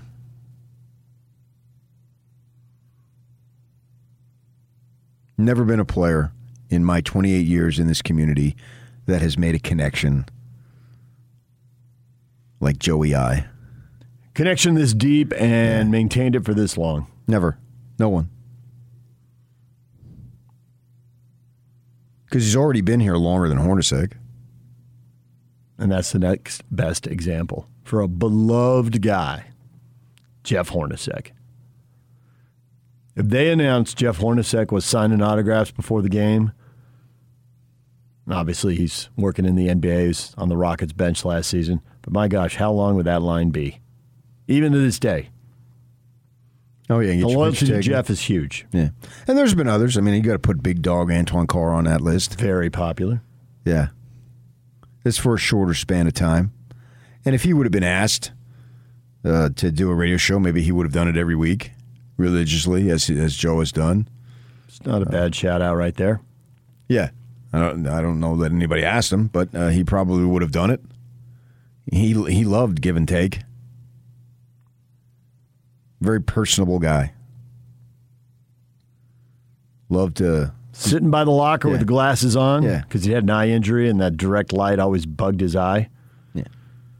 But yeah, he would sit there and wait. If you wanted to talk to him, just go over there. He wasn't hiding out in the training room. No. If you didn't want to talk to him, well, then he just sat there and whatever. Very friendly dude. Very open. Very warm. Mehmet Okur. Okur. Just a heart of gold. Yeah. Been around him. Before our time, but Adrian Dantley has a lot of loyal fans in this town. And I know there was, conflict at the time, and we all heard about that. We got here long after he was gone. Yeah, I don't know anything. But a ton of loyalty to AD among the fan base that's old enough to remember him. I mean, I remember him as a player, but I was not living in here and never even contemplated in my life that I would live here at that time. So there's something to be said. Unless you can get a slam dunker, just a no 100% brainer trade. And he's only got this next year, so actually you can let him go. I don't think people would be that upset if he wasn't re-signed, especially if he showed slippage this season, this upcoming season. Because this is his last year, right? Yes, it is. Yeah. $14 million for this year. That's a little bit of the Conley situation. You're way over. If you let him walk, do you just lose that money, and how do you replace him? So they didn't trade him now, but could it happen later? I think he even made it. I have to go back and listen, but I think he even made a joke about that. I mean, he referenced this like a year ago with us. You bring that up a lot. He knows. Everybody knows. How's he any different than anybody else? Who doesn't know? So was it just the timing then that irritated him the most? Or the fact it really came to this? I guess it's a shock when it happens, no matter what, even if you know. Well, I think the fact that you're in up to your eyeballs trying to win a medal for your country and all that stuff, and we know how important that is to him. He's voiced that. Let's think about Joe. He's authentic that way. He'll tell you. And so it meant something to him, and then people are bugging him, and he's in Tokyo. He's not at home. He's out of his comfort zone, and who knows what the protocols were there as far as was he just basically going to the gym and sitting in a little room, and so probably a sense of timing, and that's when the timing is. Obviously, these things heat up a week after the season, and then they start the free agency, and then a week after that, those things can be announced. And the way the timing was this year, because of all the shifting of schedules and all, it came right when he was in the middle. But also, too, you would think that, and I've never been involved in this, and I never will, that I'll probably be let go at some point, and that will hurt. But you can't say, well, somebody else wants you. Okay, but is that what you're thinking at the time? I think for most people the answer is probably no. For a few, maybe they can tell themselves that. Yeah, you view it as being let go, and we all know in the last couple of years people who've been let go. And it stings, man. It hurts really bad. Fortunately for us, we haven't been let go, but we know others here and many others around whatever business it might be in our community or in our extended family and other communities. And we feel for these people. The newspaper business, a guy like Dirk Facer, who'd been there, was an institution and given everything he had to the Deseret News, and then one day they bring him in and it's done. It's a crushing blow. You feel so bad for those people, and every single one of us here and people who are listening can relate to that, either personally or of someone in your family or close friend or whoever it might be, a ward member, whatever it might be, a neighbor, and it just hurts, man. So I can imagine, that's all I can do. I can't put myself into those shoes at all. He's thinking, wow, these guys don't want me anymore, and I've given everything I have, and I'm saying generally. I'm not talking about Joe specifically because he's not let go. He's still here. So his case doesn't apply. He's still here, an integral part of the team. But I don't think it's totally off base. I think he felt some of those things when he heard the rumors. To a degree. Right. But he didn't have the finality of it happening. Right, but the reality of it is he's here, and he's not going anywhere. And Ryan Smith tweeted out or retweeted, somebody said about, what was it, rotation guys or something, and you can go look at it. And you guys spend all the time on Twitter, and he said something about, well, what about Joe Ingles? Like you're forgetting about Joe. So clearly they understand his value that he brings. But maybe even having your name mentioned, particularly when you're a married man within the community, and it's just not that hard. I mean, it is just not that easy, I should say, to just pick up and move.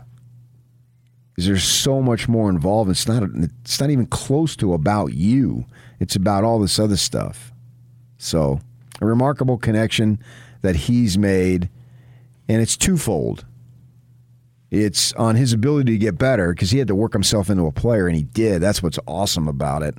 The rags to riches story of not making it and then barely making it and then actually being an integral part of a team that has the best record in the league, no less. And you saw him get better, plus his willingness to be open and tell you about his community and the stuff he's done with the autism when his son got diagnosed. He couldn't have been more open about it.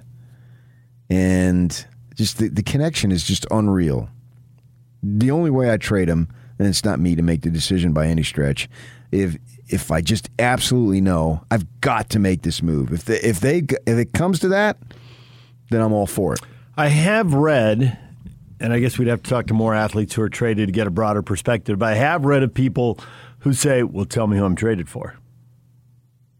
And that comes down to your slam dunk thing. When they find out there's a star's name on the other end, hey, to get that, who wouldn't to trade to get that person? And it establishes more value for the player who's being traded. When they find out they were traded for somebody who's, So Barkley was traded for Hornacek. Is that what you're saying? Yeah, so if you're one of the Suns guys, you're like, yeah, they wanted Barkley. Now, I don't think Jeff was happy about it. Oh, I know he wasn't. Right, but it makes it easier to understand. And Suns traded Dan Marley, and he was crushed. And they traded him for Hot Rod John Williams or something. And just an awful trade. That would be crushing, wouldn't it? Yeah. Wouldn't it be harder to be traded for that for him than for Barkley? Yeah, that's a no-brainer. You're going to get Barkley in the prime of his career, and he goes on and leads you to the finals and has an MVP season, probably his best season he had in an illustrious Hall of Fame career. Yeah, I suppose you could accept that as much as it was a personal blow. I get it. All right, DJ and PK, it's 97.5 at 1280 The Zone. Coming up, we're talking with Matt George, host of the Locked On Kings podcast about Hassan Whiteside, the transition from Sacramento to Utah. Are his numbers going to look like last year, or is he going to have a bounce-back year and look more like the numbers from 2 or 3 years ago? We'll talk with him coming up in 20 minutes. Got another question. Got a kind of a one-of-a-kind event coming up. We will get to that and see if you think that's a good idea. We'll do that next. Stay with us. Now let's get this party started. This is Hans Olsen and Scotty G on the Zone Sports Network. Let's talk some Utah football. Joining us, Van Fillinger. Obviously a weird year last year. You played 5 games, and you participated in all those 5 games for Utah. For that being your freshman year, you're probably finding out what the real experience of being a college football player is like this year. Yeah, it was really weird last year, honestly. And the thing is like, it's not completely back to normal yet. We still wear masks in the facility, so it's definitely better than it was last year. But it was real weird last year. I mean, no fans and anything at the games, and I'm a big I feed off the energy that the fans bring and stuff, so I'm real excited to get after it this year and have a full stadium. Hans and Scotty, weekdays from 10 to 2 on 97.5, 1280 The Zone and the Zone Sports Network. The Top 60 and 60 is back on the Zone Network. Listen every day at 1:30 as Hans and Scotty announce another member of the top 60 players in the state of Utah as we count you down to the start of the college football season. It's the Top 60 and 60 presented by Cypress Credit Union and Icon Health and Fitness right here on the Zone Sports Network. Major League Baseball has a game between the Yankees and the White Sox on the Field of Dreams site. How cool is it to play a game at the site of the greatest sports movie of all time? Absolutely awesome. And make no mistake, this is the greatest sports movie. There is not a better movie. This is the top 10 movie of all time. Anybody who disagrees, you just need to get a clue, and I'm here to give you a clue. I'm only going to charge a nickel for that clue if you need to purchase one. But this is so obvious. Jim says, cool place, but not the same field. They built a new field to the south. I was there a year ago. The employees at Field of Dreams said security was tight and they knew what was going on, but they couldn't tell. That's why I said site. It's out there beyond the corn and left field. It's close enough. It is. I mean, that's like saying, Yankee Stadium is not really Yankee Stadium anymore because they moved it. They did. Yeah. It's not. Babe didn't stand on that patch of grass in right field.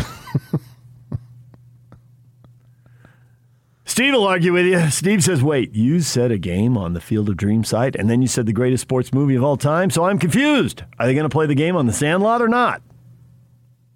No. Bob, wrong. The Sandlot is the greatest sports movie of all time. No, it is not. It is not. The Sandlot. Does the Sandlot move you emotionally the way Field of Dreams moved you emotionally? No. No. It's not even close. And it's not even close. Get out of town right now. I will pick you up and export you. Katie, bar the door. I say open the door and get the crap out. And stay out. Going to a new site, doing something different, trying to do something special.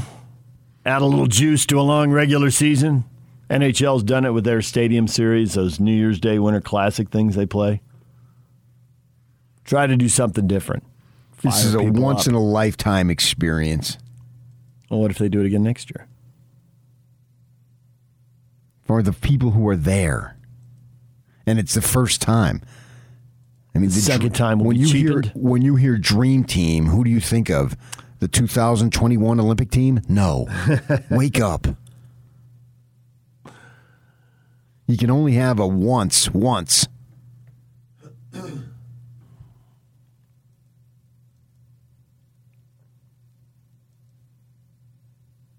Matt says, I've never been there, but I enjoyed the movie. It's going to be an amazing experience, an exciting game to watch. Very cool. Jason says, I served a mission in Iowa, and I visited Field of Dreams twice. It's a cool place. Of course it is. It's hallowed sacred ground. That might be a little over the top. Hallowed. Yeah, because you haven't ground. been in that situation. So I get you wouldn't understand it. Okay.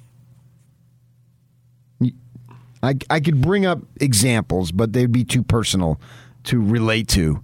He's driving in there, and he's with James Earl Jones, and he's talking about how he made it back for the funeral because the father's son had a spat, and they were separated. There's all sorts of stuff that ring true to so many people.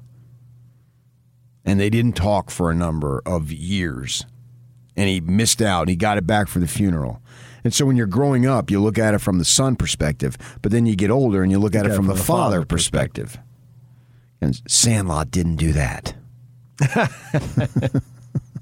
Bunch of guys going, oh, well, what about the first kiss on the deck? Back off, guys. Yeah, and worried about balls going over. And interestingly, James Earl Jones was in both. The big dog. Kevin says, I think this is one of the coolest ideas in sports history. I agree. What are the other coolest ideas in sports history? Nothing compares. I'll let you figure that out.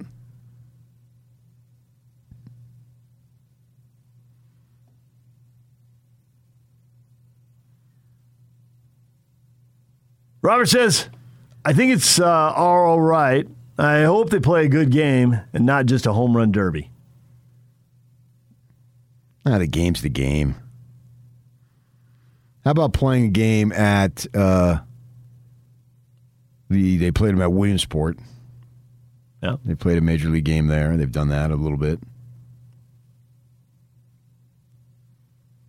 Try to capture a little of the magic. I've been to Williamsport, played on that field with the little leaguers around, and that's this time of year here. As we watch the parents cheer, my son's going to make it. No, he's not. So the field was too small, so they had to set it up. And Dwyer Brown is the guy who played the dad. And they brought him back, and they brought Costner back. Mm-hmm. And he said, it's really spectacular. I was really getting teared up. What sports movie makes you tear up? If not sob. And then at the end, after all the credits, it says, for our parents. Come on. If your dad is gone and you played catch with him and now he's not around, it rings even deeper. 30 years after the movie was released, it goes even deeper. Troy says it seems like a desperate move to get more viewers. Troy's an idiot. Troy, you are very cynical. Desperate move. It's a genius move to capture the essence and the beauty of the sport. Fritz goes the other way. He says, I love the movie, but I think playing a game there is dumb. I think you're dumb. Nah. Wake up, people. This is a brilliant idea. Connecting generations. And you people of all people, you love the connection with the dead to the living. That's what we had in Field of Dreams. It's basically like doing family history. This is right up your power alley. See what I did there? Look at you mixing metaphors. But I didn't want to point it out. Just don't let people savor it. But Power alley. It's pretty obvious. I didn't think people need that joke explained to them. It wasn't a joke. I get it. So it didn't need to be explained. But it's not a joke. Okay, not a joke, but you know what I'm getting at. It is a connection from beyond to now. You guys got a whole thing over here doing this stuff. Well, not just there. And that's what you build these big edifices on for, right? I'm checking ticket prices right now. Come on. One pair, $4,000. One pair, $7,000. A 4-pack, $18,000. And I bought a 4-pack. I'm leaving right after the show. You use DJ's credit card, right? And he has access to the Huntsman jet. He's been on it. I haven't. It's a good point. Play your cards right. One day. Yeah. Another word. Play your cards right. Another phrase for sucking up, which I'm not very good at. Oh, you're better than you think. This is just a genius idea. Whoever thought of this, give them a raise. DJ and PK, hit us up on Twitter. Use your phone. Use our app. Use the open mic feature. What do you think of baseball at the Field of Dreams? Name me a better sports movie scene than Dad, You want to have a catch? Name me a better sports movie scene. There is never one that has been filmed and created ever. Ever. No. Rocky.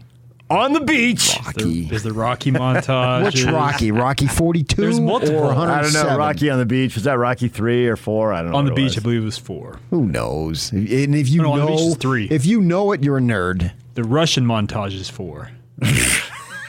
The Russian montage. That was like a cartoon, dude. You can't even say that with a straight face. Okay, come on. What about Rudy?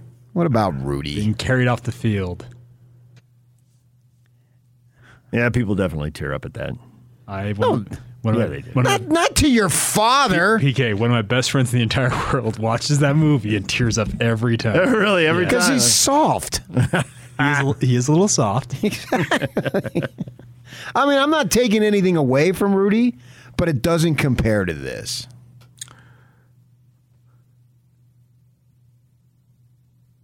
How many sports movies have won an Oscar? Give it to the original. The original Who Rocky. cares about Oscars? Hollywood people honoring themselves. That's fresh.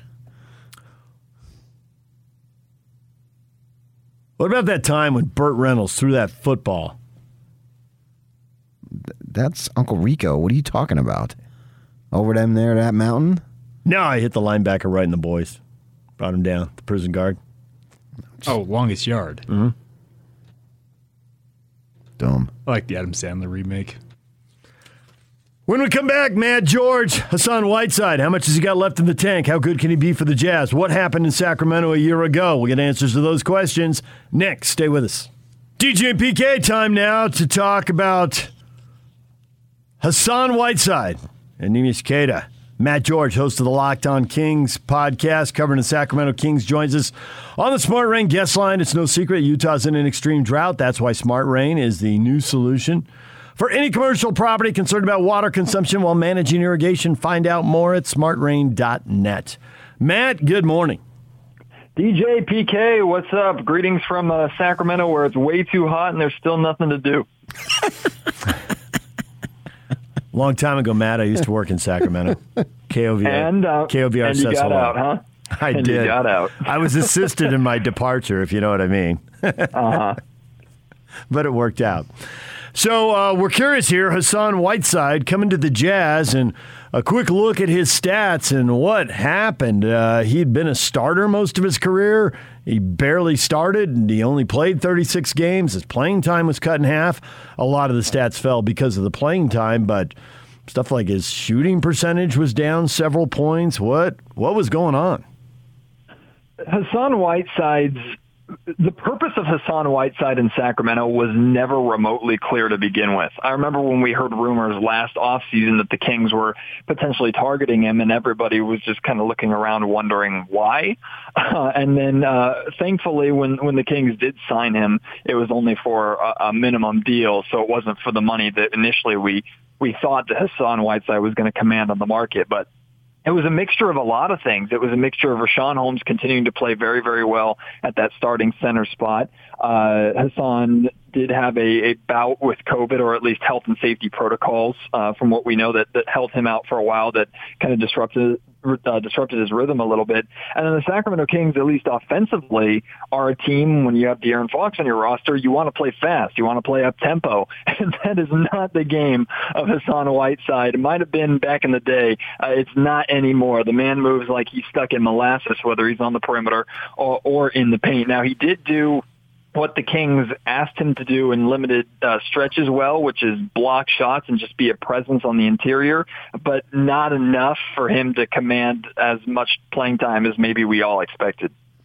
So do you think it's a significant pickup, decent pickup, or waste of time pickup for the Jazz?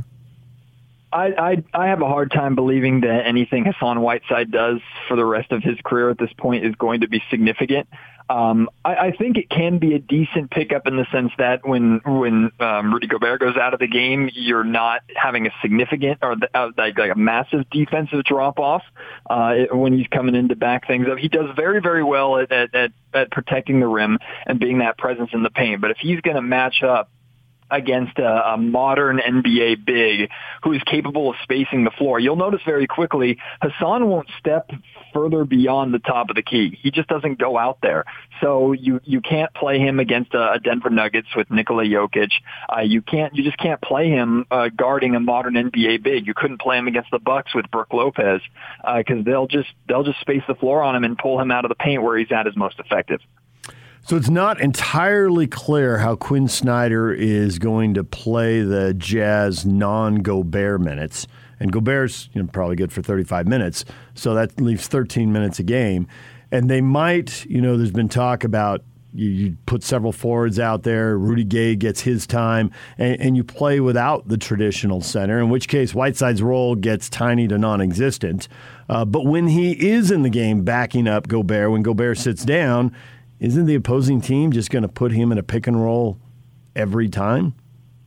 Yeah, I imagine that's going to be the approach. That's certainly the approach most teams had when he was in the game for Sacramento. In the event that they do try and attack the basket, work their way into the paint, his presence down there is still very significant. I mean, he can block shots easily. He changes shots. He disrupts shots. So in a lot of ways, the Kings, who have lacked that shot blocking, or they lacked it a lot going into last season, it was a breath of fresh air having Hassan's presence there alone. The problem is, in the modern NBA, like you mentioned, it's really easy to handle that. It's really easy to pull a big man away from the basket now with just basic spacing. And then, pick and rolls, all you have to do is get him to switch on a smaller guard. And like I said, he's either going to give you all the space in the world to shoot, or if he does step out on you, you're going right by him with a quick jab step. So it's not too easy to break down and defeat Hassan, which is why I question just his overall ability to be effective in large stretches in the NBA for the remainder of his career. Well, I guess the argument would be he's not going to play large stretches, and he's going to play against second-team guys. And if there's a bunch of big men who can step out on pick and rolls and all, they'd be starters anyway. So the guys he's going up against should be okay. I mean, that's one argument. I understand that completely. If the Jazz and Quinn Snyder can find a way to effectively use Whiteside in where he's comfortable, keep him in the paint, keep him doing what he does best, I think he can be an asset for the Utah Jazz. And like you said, in those limited minutes, in those small stretches, 1 to 2 to 3 minutes while Rudy Gobert gets some rest, the rim protection doesn't drop off at all. If anything, it might, I'm not going to go as far as to say it goes up a little bit because Gobert is Rudy Gobert, but you're not losing a lot in terms of rim protection and rebounding as well. I mean, he can secure the glass just with his size alone. It's just, honestly, it's the mobility that's the biggest question mark and forever will be for me. Jazz fans are craving a championship. When you handicap the West, looking at all the moves, Sacramento's got a lot of building to do, so you don't really have a dog in the hunt right now. What do you think? I like the Utah Jazz a lot. It was very, very easy for me to root for the Utah Jazz. I'm also a huge Donovan Mitchell fan, and I'm still regretting. I regret a lot of Sacramento Kings drafts, but regretting not taking Mitchell at 10 when you had both 5 and 10 in the De'Aaron Fox draft is still painful to me. That being said, Tyrese Halliburton being here, Davion Mitchell. I like what the Kings are doing, but when you miss the playoffs for 15 straight years, it's hard to have too much optimism that, this will be the year. We've been saying that for over a decade. But in terms of the Utah Jazz, I like the way they're built. I'm very pleased, at least from my perspective, that the rumored issues, which might have been a bigger thing, you can tell me this more than I can tell you, outside of Utah than inside, the issues or disconnect between Davion Mitchell, or rather Donovan Mitchell, and Rudy Gobert. I'm glad those issues seem to work themselves out. Big fan of Quinn Snyder as well. I like what the Utah Jazz are doing, and I was rooting for them to make a big run. Now, it was fun for the Phoenix Suns to be the Cinderella story that they were, but Utah was the best team in the West for a reason. I expect them to be right back there, and I always enjoy every time we get to see them and come to Sacramento because I always put up a good show for Kings fans who haven't seen winning in quite some time. How about Whiteside's ability? We know he can block shots, but his ability to go up, try to block a shot, maybe he alters the shot so it's not blocked, but then about his ability to able to get himself into position to rebound. Yeah. To be honest with you, I'm trying to come up with a memory in my mind of a play where that happened. Altering shots for sure. It's honestly, he does it more than he actually blocks shots, and altering shots around the rim can be just as effective, if not even more effective, as long as you're staying out of foul trouble.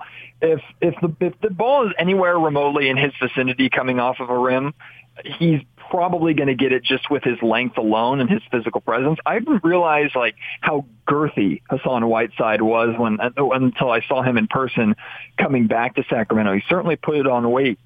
So he's not an easy guy to push around. So if he gets position, more than likely he's securing the rebound. The problem is if the ball comes off the rim in any which direction and it's a long rebound, more than likely he's not getting to it just because of his speed. And I think what will frustrate some Utah Jazz fans is there will be a rebound, a 50-50 ball that he probably could get, that he just won't give the maximum effort to secure. There are going to be a handful of those that could result in second chance opportunities and second chance points for Utah's opponent that will probably drive Quinn Snyder, the two of you, and everybody else just crazy. We have agreed the use of the word girthy during this interview makes this a smashing success. Good work, Matt. No problem, guys. Thank you so much for having me, and cheers from Sacramento. And hopefully the Kings can be number 2 in the West, and the Jazz can be number 1. But, hey, we'll dream. Hey, before we let you go, Queta was a star at Utah State. Where does he fit in with the Kings? You know, it's funny. I had Rafael Barlow, who's one of our draft experts, on my Locked On Kings podcast recently, and Rafael said on draft night that he thought that Queta could be the Kings' starting center. Now, this was before they had re-signed and re-secured Rashawn Holmes and then gotten Alex Len, Tristan Thompson, and suddenly the Kings go from no backcourt or front court depth to a crap ton of front court depth. But we still had a conversation on my podcast a couple days ago, and we believe Queta is a good asset to potentially crack the Kings rotation. And what's crazy is I asked Kings general manager Monty McNair about Queta and him falling to 39, and he said he couldn't believe how under the radar a natural 7-footer who was an analytical darling like Queta, averaged double-double and scoring a very efficient score, also like 3.3 blocks, almost 2 steals a game. He didn't understand how a player like that could slide so far. Maybe it's because he's a natural 7-footer in the modern NBA, maybe because he's a little bit older. Who knows? But I absolutely love him. I love what I've seen in Summer League so far. Certainly has some rust to work on, but the footwork is already significantly better than some of the bigs the Kings have taken in recent history. And on top of that, for a natural 7-footer, the opposite of Hassan Whiteside, his mobility on the perimeter has been a lot better than what I expected. So I'm excited. He has a 2-way contract. He'll get good opportunity, plenty of playing time with the G League Stockton Kings. But I expect him to get minutes and provide a lot of what the Kings have been lacking that maybe they were hoping Hassan Whiteside could provide last season. Matt, we appreciate the time. Thanks for joining us. Good luck with the podcast. I appreciate it. It's a pleasure, guys. Happy to do it again. Matt George, host of the Locked On Kings. All right, so we take away from that with Whiteside. He doesn't move as well as he used to. But can he be helpful in some matchups? What I took away from that is he thinks Whiteside's a stiff. Yeah, he's done. He's slow, he's old, and blah, blah, blah. Now, you have to look at it. All right, there's been some deterioration, which is natural. But listening to Hassan speak, there was a sense of excitement because he's coming to a team that has a shot to win it all, and he didn't have that. And so is there some form of rejuvenation, some form of increased intensity and desire and all those things? I can't answer that question. I can pose it, but I can't answer it with any degree of certainty one way or the other. We will see it. That's the great thing about it, is that you have to succeed, you have to try. And once you go out and you do something that is, not that this is really bold, but it's a move. And sometimes moves don't work. Sometimes they do work. You know, not all moves that they make are great moves. We've seen that with Ed Davis and Jeff Green. But, you know, on the other hand, we've seen it with Joe Ingles and Royce O'Neal and so forth. So we'll find out in time, and we'll know. Quinn Snyder will tell us even if he doesn't say a word. Playing time speaks very loudly. Right. Yeah. So we'll be able to literally see what they think of him. Somebody will put him in a pick and roll, and then we'll find out he can move or he can't. And we'll see. I mean, to your point, can he challenge a shot and go up and get a rebound? Right, that's what I want to see. Back in the day, he could. And apparently, it's going to take some rejuvenation for that to happen again. Apparently, and who knows it's not going to be there. That's what I'm saying. Because if you listen to him talk, listening to it, what was it, last week when he came on, or was it Monday? It was early this week. I think it was Monday. And when he was talking about it, the number one thing I took from him is his excitement to be on a winning team. Not a team that's one game over 500, but a team that is pushing to win it all. And that's what they're talking about. Justin Zanuck has spoken about that they believe that they're in contention, and we all believe it too. So what is there? What is left for him, and how can they get it out of him and put him in the position to succeed? And the number one thing I took from him speaking was his excitement to be having this opportunity. In Sacramento, for whatever reasons, and there's been plenty of them, they've sucked for so long. 15 years without going to the playoffs. It's just amazing in a league that doesn't require that much to get there, with the system that's set up and the few numbers, just the sheer numbers involved, not like the other sports that have double and triple the rosters and more than that in football. And you can see how it might be difficult. And here they should reward you by just because you sucked and you got a pick. But they can't do it. 15 years is just startling. So he's out of that situation. So where does he go? What does he have? What level of ability can be able to be taken out of that excitement? You just can't be excited. You still have to produce. So you're not asking for much either. And I'm not as worried about this pick and roll stuff, because how many big men on the second team are going to be proficient? Yeah. It's not like he's going to go up against Jokic that much. We already get it. I already knew. I'm not going to have him play and expect a lot of success against Jokic. First of all, hardly anybody has success against Jokic. And secondly, he's a reserve. So the question is about how well he's moving and all that. His rebounds are down, but the rebounds per minute have only slipped a little bit, not drastically. He had 6 boards and he played 15 minutes. Right. Those are the things you need him to do. A rebound every 2.5 minutes, it's usually a pretty good number. And if he can't do it, you got Azubuike. What can he do? Or you're playing the smaller lineup, which they may want to go to anyway. Oh, they will. Yeah. So circumstances will dictate that they will, but the small lineup can't provide the rim protection. So if you're looking for the rim protection to the level, you have a couple of options. Let's see who's the better of the two, because it's not like he's guaranteed 15 minutes a game. No, he's not. No, he's going to have to earn those 15 minutes, 13 to 15, or whatever it might be. Rudy's playing time was down to 31 minutes a game last year. So I said 35. Well, whatever it might be a little be. Optimistic. Yeah, whatever it might be. And that's a good thing, too. You're coming in here and you're guaranteed to get your money. All right, you're going to get your money either way, and you've been in the league a number of years, so you should have a fair amount of money stored up. It's about playing time, too. And what are you going to do? Well, I got this young kid over here. He blocked 6 shots in the summer league. It's summer league, but still, you showed some ability there. I mean, you're not asking for a whole lot out of that particular backup position. And can he do? Where other guys, you're asking for a lot. I mean, I think you ask a lot of Joe Ingles.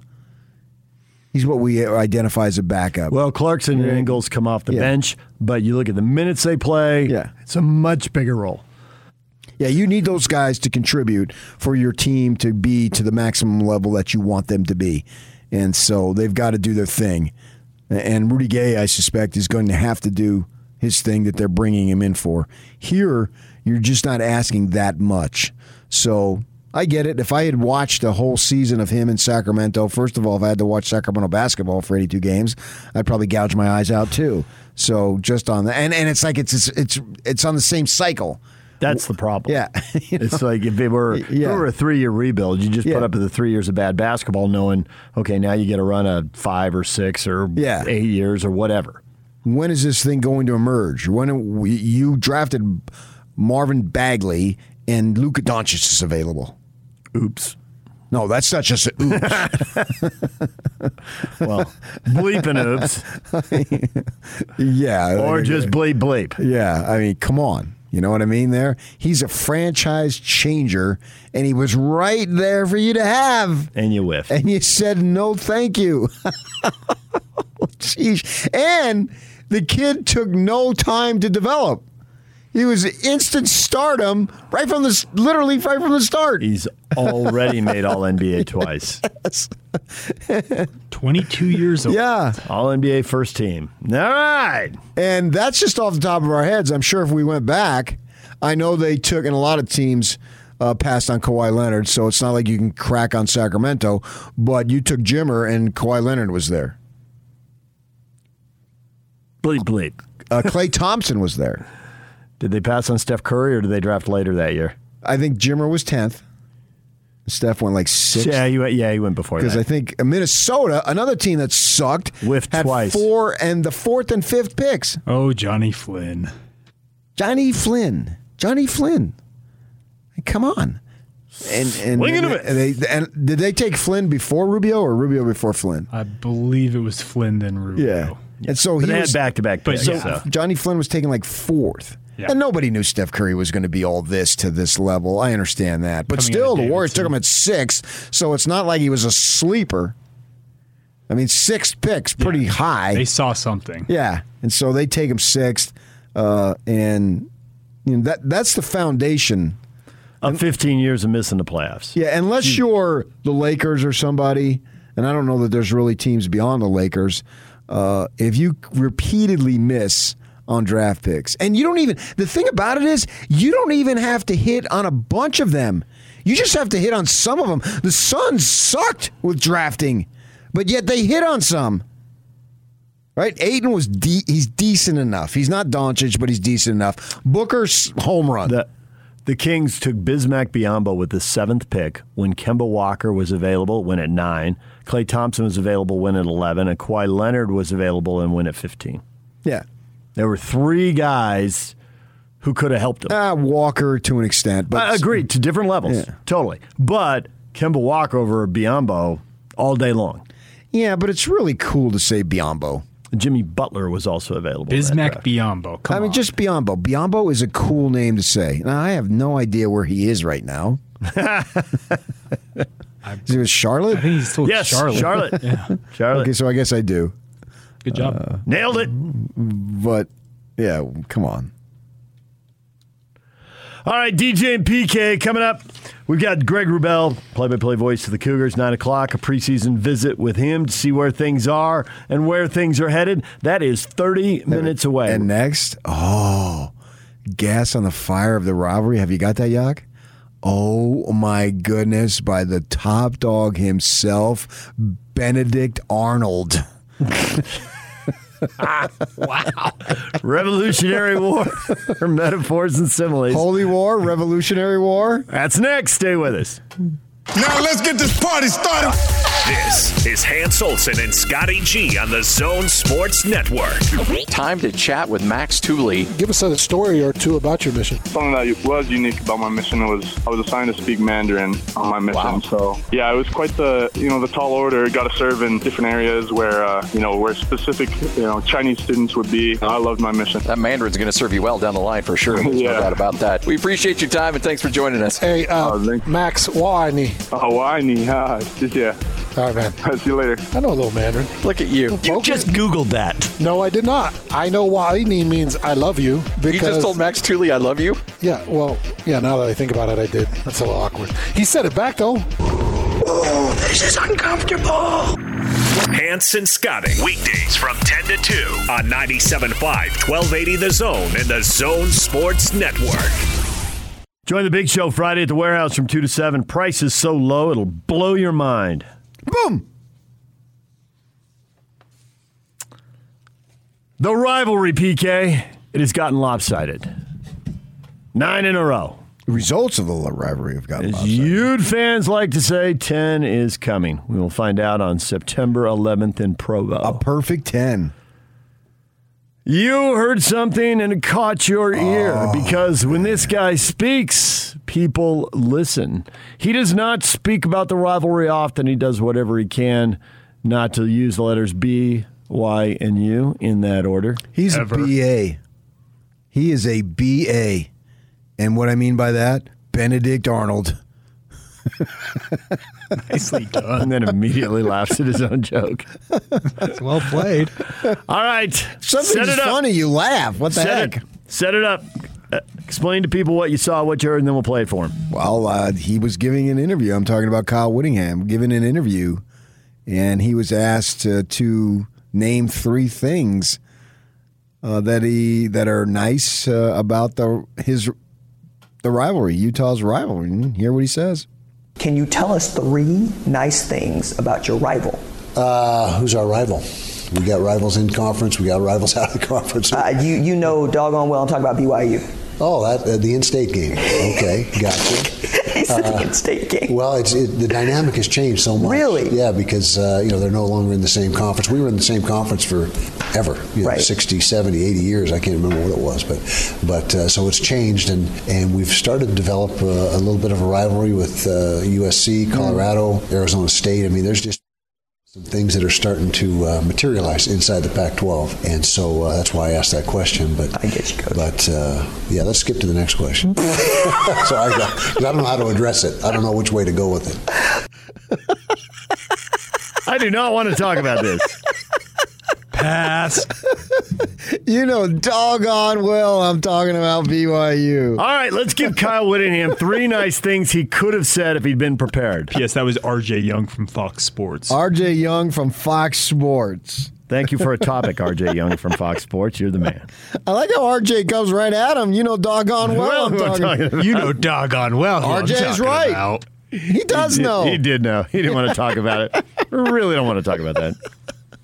3 nice things Kyle could have said. Grab your phone, use the app, use the open mic. They could be serious or they could be sarcastic. I know you'll just do whatever you want, so go ahead and do whatever you want. Grab your phone, use the open mic, send them to him, and Yaka play them.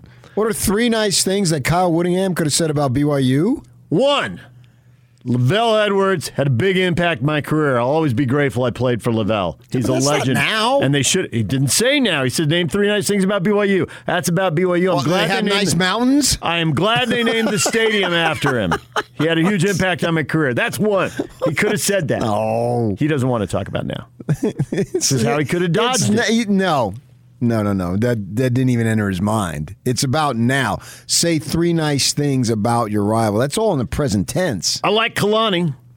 I worked with him for a long time. I can agree with that. They have nice mountains. I like the creamery. I mean, this is 3 nice things. He couldn't even come up with 3 nice things, wanted the subject changed, and wanted to go to, who did he go? SC and ASU? Did he name somebody else? Colorado. Rocky Mountain Rumble. Colorado's no more a rival than the University of Virginia. I would consider Virginia more of a rival because they got Bronco, and the entire clan of the Whittinghams still hates Bronco. So they would be more of a rival than Colorado. Come on, give them 1 nice thing. You can talk. You can talk your way out of anything. You talk your way out of this. I came up with Kalani and Lavelle. That's 2. You just need to come up with 1. You're right. He can't go with 3 old things, but he could mix in 1 older thing with 2 newer things. You know, it's interesting because he does like people there. He likes Kalani and he likes Tom Holm. Right. He could have said that. I know. Tom's a teammate of mine. He's their AD now. He calls him Tommy. Tommy's a good guy. They were close. Okay.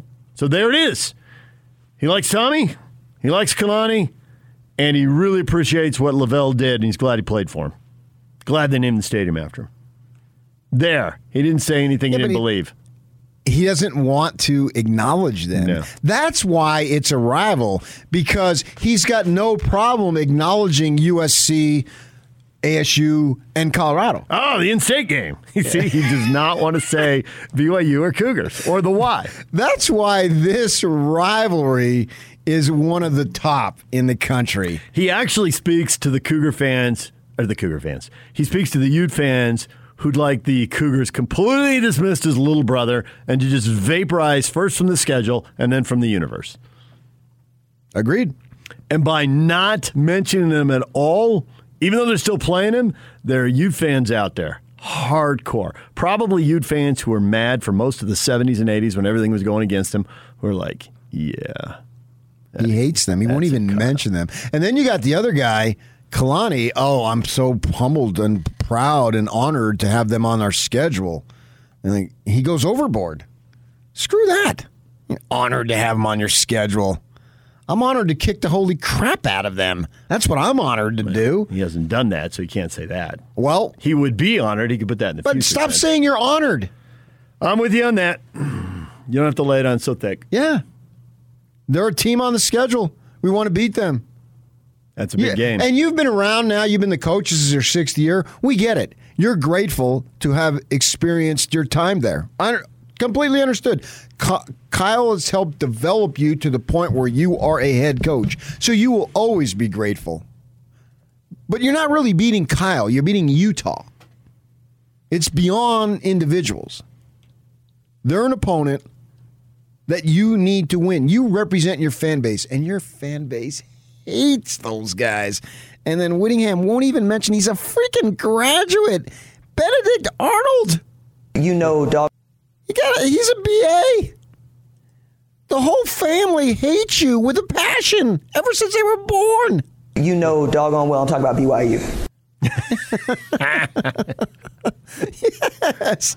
Go right at him, RJ. Way to go, RJ. Good job. Not taking any of your BS. I got assignment from my editor. See, in a way, what Kyle doesn't realize is he's actually giving the rivalry far more credibility. Oh, he's firing it up. By not mentioning them. He's not eliminating the rival or minimizing the rivalry. He thinks he is, but he's not. But he's not. He's pouring gas on the fire. Big time. Gallons upon gallons. I totally to agree. A raging fire. Yeah. Yeah. Because Ute fans cackle and use it to taunt Cougar fans. Yeah. And Cougar fans are when they hear it. To an nth degree. I would be too if I was a hardcore Cougar. I would be furious. Yeah. You can't even say our name. You disrespect us that much. You know doggone well I'm talking about BYU. See, if he wanted to level the rivalry and act like it's not that big a deal, oh, yeah, we play BYU. We play them most years, not all the time. It's a big game. Yeah, sure. But, we've beaten them so many times that I can't really get that excited because that's what I expect to do. When we play BYU in Provo or here at our stadium, we beat them. That's minimizing them. But to just go right away and then say, oh, the in-state game, you're actually increasing the intensity. And the intensity has increased even more so than when you were in the same conference. Because now you don't need them to do anything for you. Every one of their games can do nothing for you. Whereas before, if they beat Air Force and you were locked in a battle or CSU, wherever it might be, they can help you. They can't help you at all. There's nothing they can do for you. Nothing. Go 11-1 and give you a quality win if you're fighting to get into playoff. You're not going to get in a playoff. Never mind. That's not going to happen. That's all I got for you. Yeah. I mean, Notre Dame could barely get in. You think you're going to let BYU in? Come on. They're not getting in. No. It would be BYU would go 11-1. That's what they would do for Utah. If BYU had a great season, so it's a quality win. If the Utes are fighting, so if then they beat you can Oregon, help them. You can help them. Yeah. But they can't. There's nothing that Utah can do for BYU. Nothing. There's nothing they can do for them. Whereas before, when they were in a conference, there was something potentially that they could do for them. Now, zero. Nothing. There's nothing that Utah can do. If you can think of something, grab your phone, use the open mic. They can't. Yeah, maybe I'm missing something. Hit us up on Twitter, David DJ Very James. rare that I miss something, but it happens. Don't dislocate your shoulder over there, patting yourself on the back. Oh! I'm just awake. That's what it is. It's not about... All right, DJ and PK. Yock's waiting for your responses. Hit them up. All right, stay with us. 97.5 at 1280 The Zone. We'll run this past Greg Wrubell in 20 minutes right here on the Zone Sports Network. The Big Show. With Jake Scott and Gordon Monson.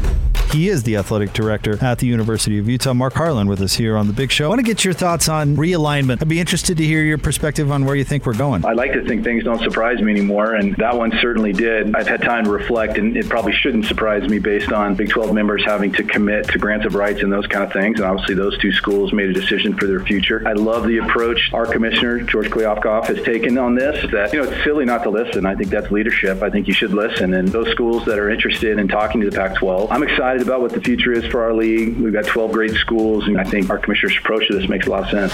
Catch The Big Show weekdays from 2 to 7, presented by Big O Tires, the team you trust, on 97.5 1280 The Zone and the Zone Sports Network.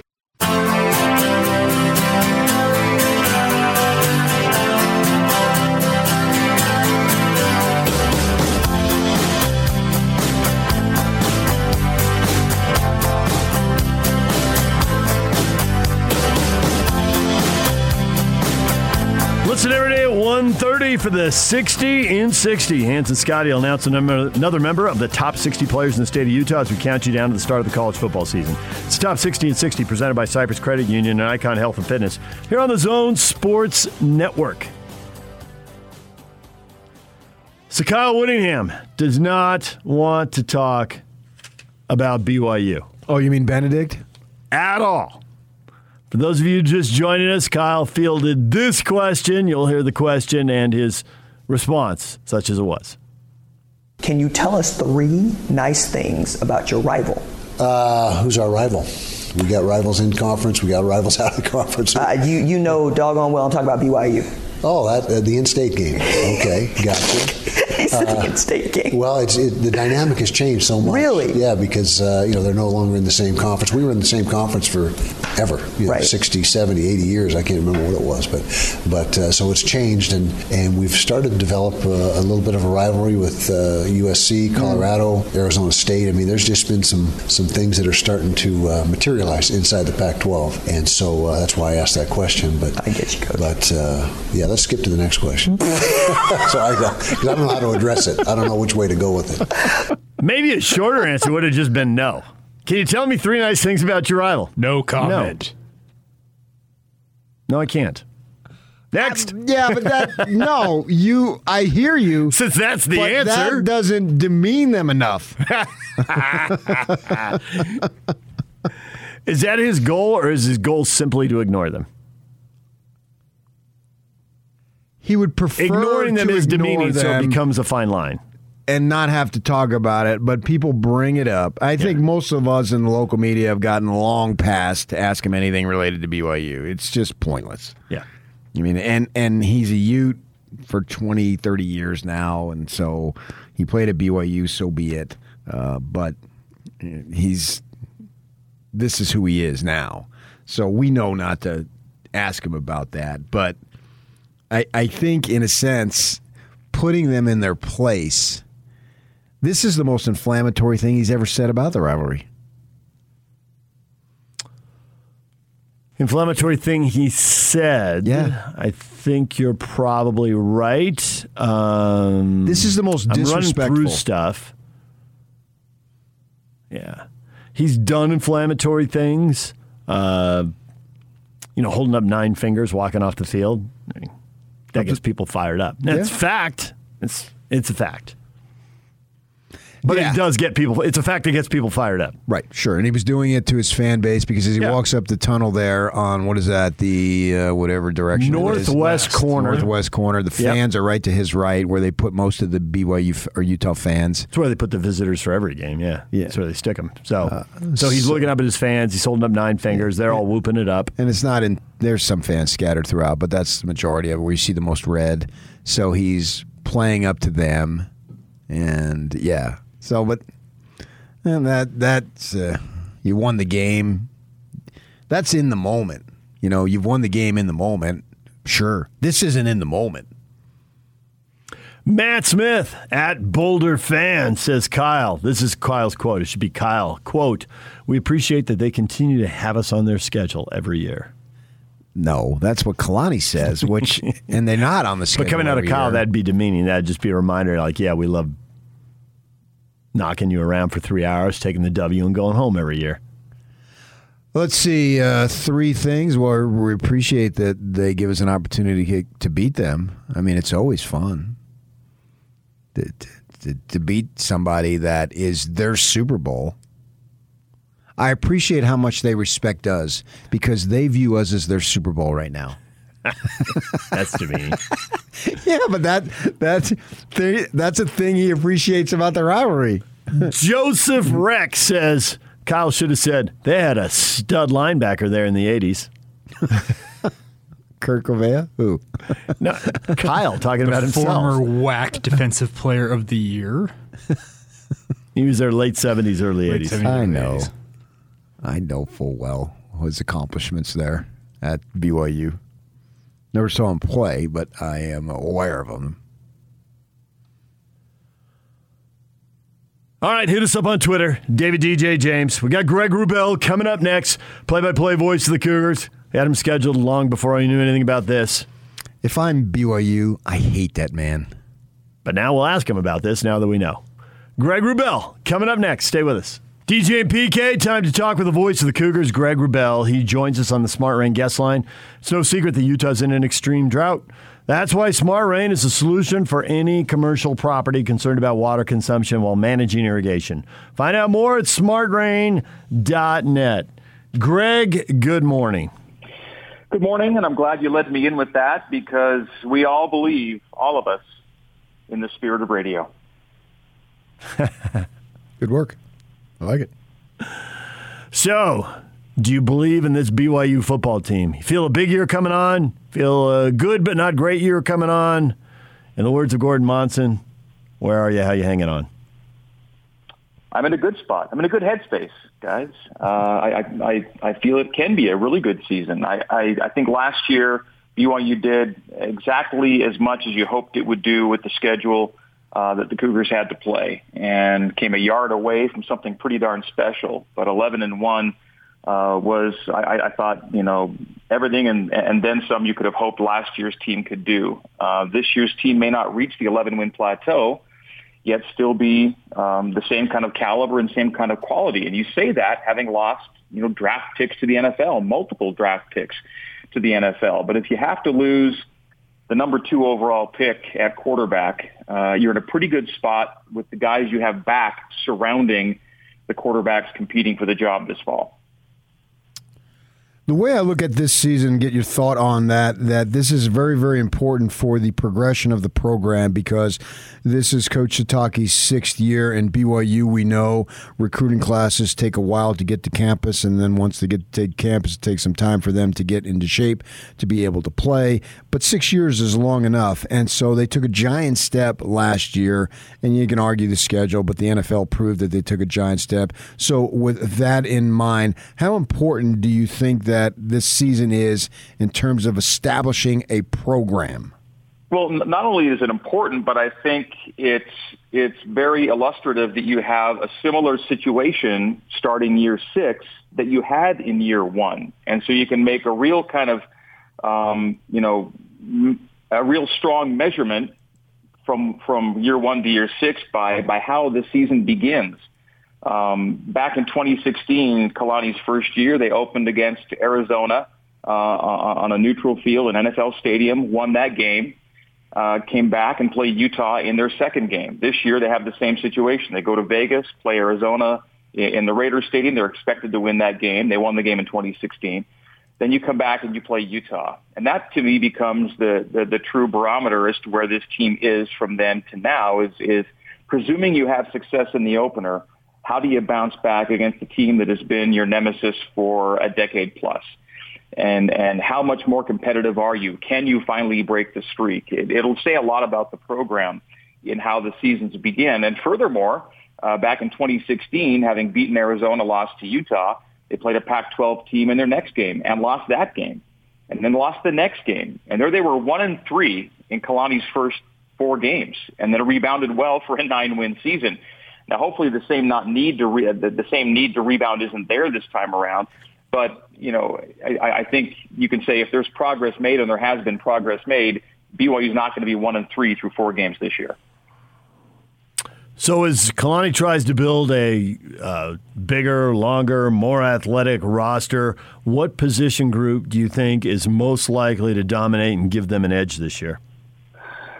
Well, I think the tight end is as good as it's been, even if you just account for the top 2 guys right now. I think Isaac Rex and Dallin Holker are as dynamic a tight end duo as BYU's had in many, many years. And then when you counter that with the fact that the receiving core is essentially back from last year, minus Dax Milne, Gunnar Romney was still a guy that led the team in yards per reception, yards per target, a good downfield target. Neil Pau'u is size and speed and catchability. I don't think, again, having lost to Zach Wilson, lost to Dax Milne, you're not really starting over at either quarterback or wide receiver. And so between tight end and wide receiver with Romney and Pau'u, Cosper was used liberally last year for his role. The Nakua brothers entered the scene. Chris Jackson and Keanu Hill are still in the mix. They're deep enough and good enough to surround the quarterback with all the tools he needs to succeed. And then you're not even talking about a 1,000-yard running back and the guys behind him in the backfield. So I guess I'm saying it shows up all over the offense right now, around the quarterback and the guys will be handing it off to and throwing it to. And you do lose a draft pick on the offensive line. They're retooling a little bit there. But I really think, guys, they feel they've got 6 guys to play 5 up front and feel really good about maybe a 7th right now offensive lineman. And if health can be with them on the O-line, I can't see them dropping a ton from last year's productivity up front. Then how about on the other side? What's your level of expectation and confidence? Well, certainly nationally, the attention is going to BYU's offense. I mean, if you want to use, watch lists as a barometer, and that's tough to do because everybody gets on a watch list these days, right? Essentially, the only guy garnering any heat defensively right now is Peyton Wilgar, and for good reasons.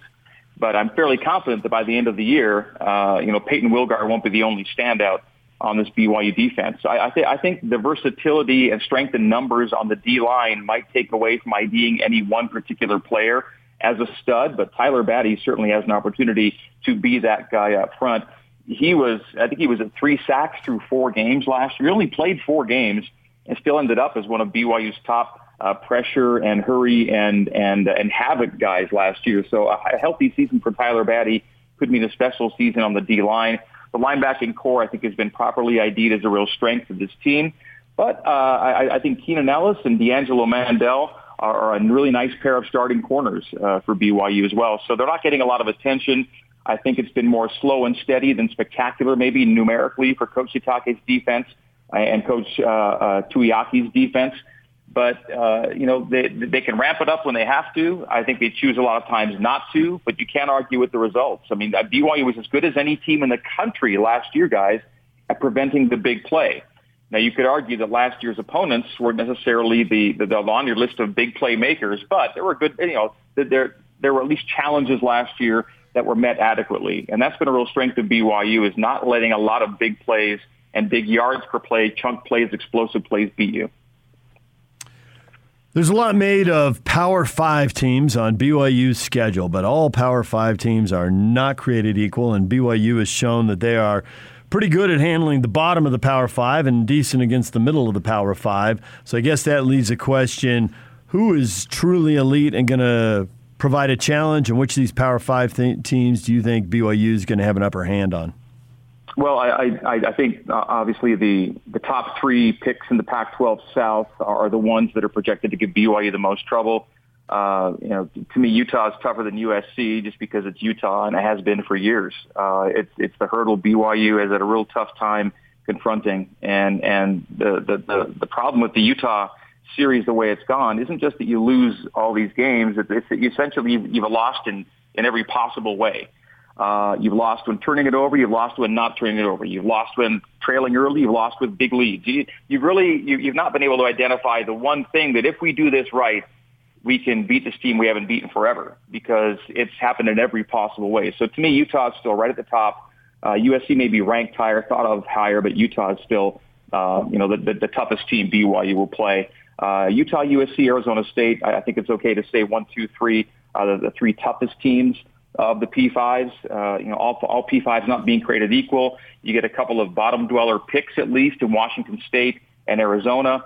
And then you get kind of middle of the pack, Big 12 and Baylor. And then Virginia could be a middle of the pack in the ACC. So you're kind of hitting kind of the elite teams in their league, kind of bottom dwellers in their league, and then middle packers in their league. So there's really a kind of a random sampling for BYU to see, where they should be. You've got games you're expected to lose, games you're really expected to win, and then I think toss-ups right in the middle. And so it could go any way with those 7 P5s this year, with the real strength at the top being Utah. Stepping away from this season, with Oklahoma and Texas leaving to the SEC, we know that just creates a whole lot of uncertainty.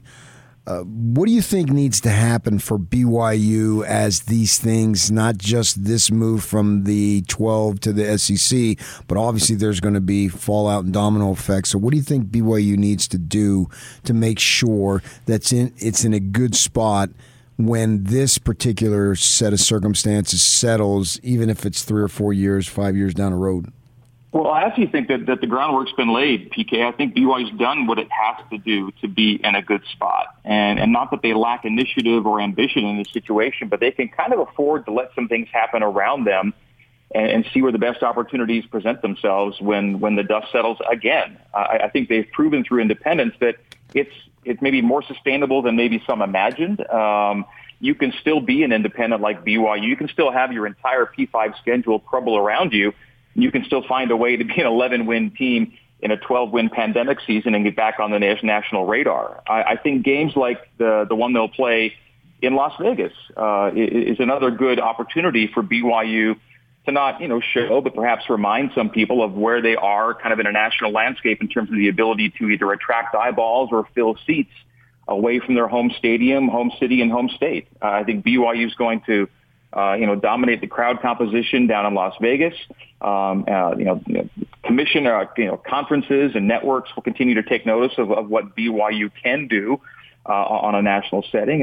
And I think, parenthetically, from venue improvements, facilities, to internal programs, to things BYU's done over the last just 5 years, I think all show that the Cougars are positioning themselves as a program to be highly considered if somebody chooses to reconfigure, their particular group here in the next few years. I just think that, things like the Learfield Directors Cup, which kind of take a look at where you are as an overall program, continue to show, that BYU is not a one-trick pony and can be nationally consistent in a variety of sports. And I think the things that tend to hang people up a little bit about BYU are the other things that really aren't athletics related. And I think if anyone were to make a purely, pragmatic and even academic decision on BYU, it's just this side of a no-brainer as to what kind of value they might bring, to a conference, no matter what, grouping we're talking about moving forward, whether it's truly just, P5 conferences or whether it's new imaginations of college football altogether. Greg Wrubell joining us, BYU Cougar play-by-play voice. You've been pretty clear about the rivalry on the field, and we're going to play something for you here in a second from Kyle Whittingham.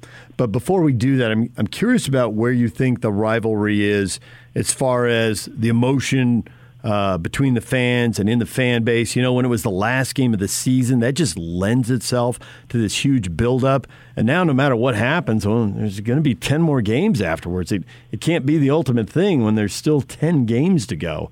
So aside from the on-the-field stuff, how do you think the rivalry exists in the minds of, the fans and the players and all of that?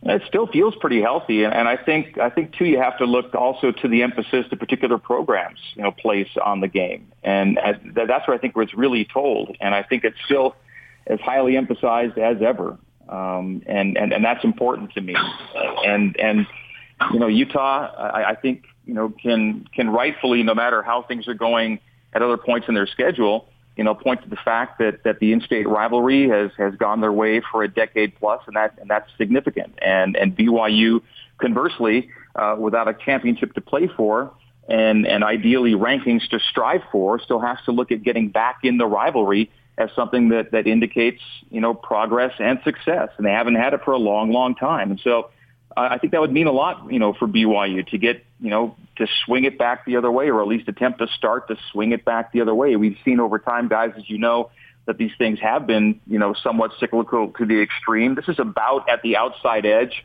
of where either team can have a win streak at 9 or 10 games. It rarely gets beyond that. And so I'm sure the Cougar fans are hoping that the cyclical nature of it, even though it's been stretched out over a decade plus, begins to come back into equilibrium from a BYU standpoint.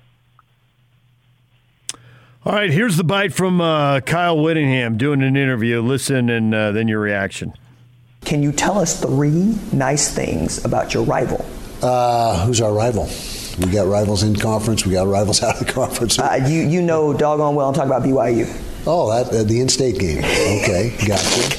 It's the in-state game. Well, the dynamic has changed so much. Really? Yeah, because they're no longer in the same conference. We were in the same conference for ever, right. 60, 70, 80 years. I can't remember what it was, but so it's changed, and we've started to develop a little bit of a rivalry with USC, Colorado, Arizona State. I mean, there's just been some things that are starting to materialize inside the Pac-12, and so that's why I asked that question. But I get you, Coach. But let's skip to the next question. Because I don't know how to address it. I don't know which way to go with it.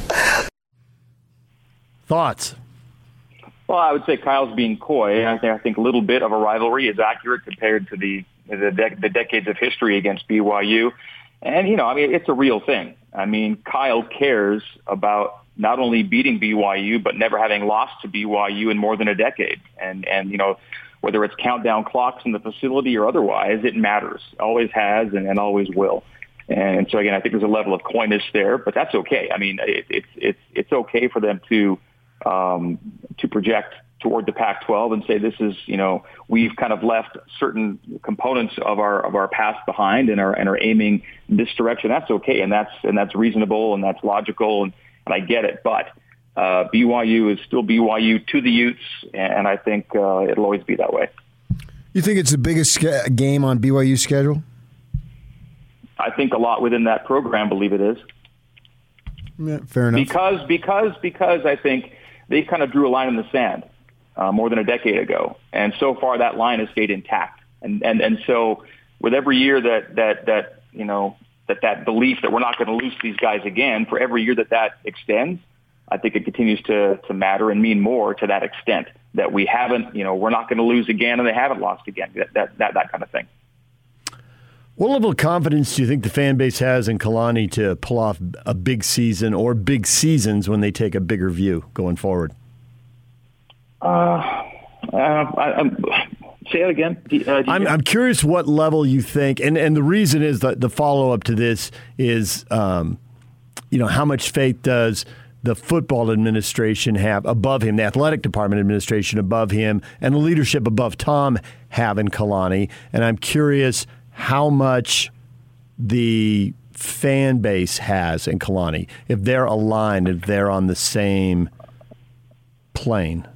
Oh God, I'm only speculating as to what the highest of higher ups believe, but how could you not be pleased with not only the success of the program, just in terms of wins and losses, the national image that BYU projects and that Kalani projects, the affability that naturally you get with Kalani, his ability to interact with and express appreciation for the fan base.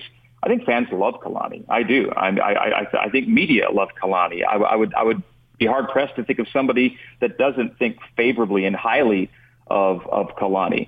I think he is, in a lot of ways, a reflection of his mentor and his head coach, LaVell Edwards, in many ways. They're not identical personalities by any stretch, but there are a lot of components of each of those gentlemen that I think reflect very well with one another. And again, the wins are there. You have one dip season in 5 years when you're trying to rebuild and figure out coaching personnel.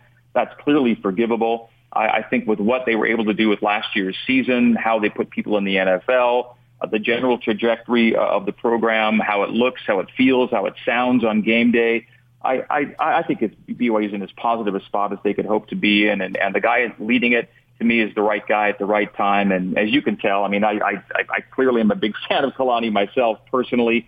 I've had enough interactions with him since his playing days through now working with him as a broadcaster and him being the head coach that just makes my job so easy. I know that fans love him for a lot of good and genuine and real reasons, and I'm just so glad that he is directing this program right now that I get to cover. I'm fascinated with what Mark Pope has done because I think one of the things that hampered BYU basketball as they got into the West Coast Conference is they would have guys that they would invest in and then they would transfer out. Dave Rose called them program guys. We saw a number of guys that by the time they got to be junior and seniors had made significant contributions to the program, in large part because they stuck it out, understood what was going on with the system and everything.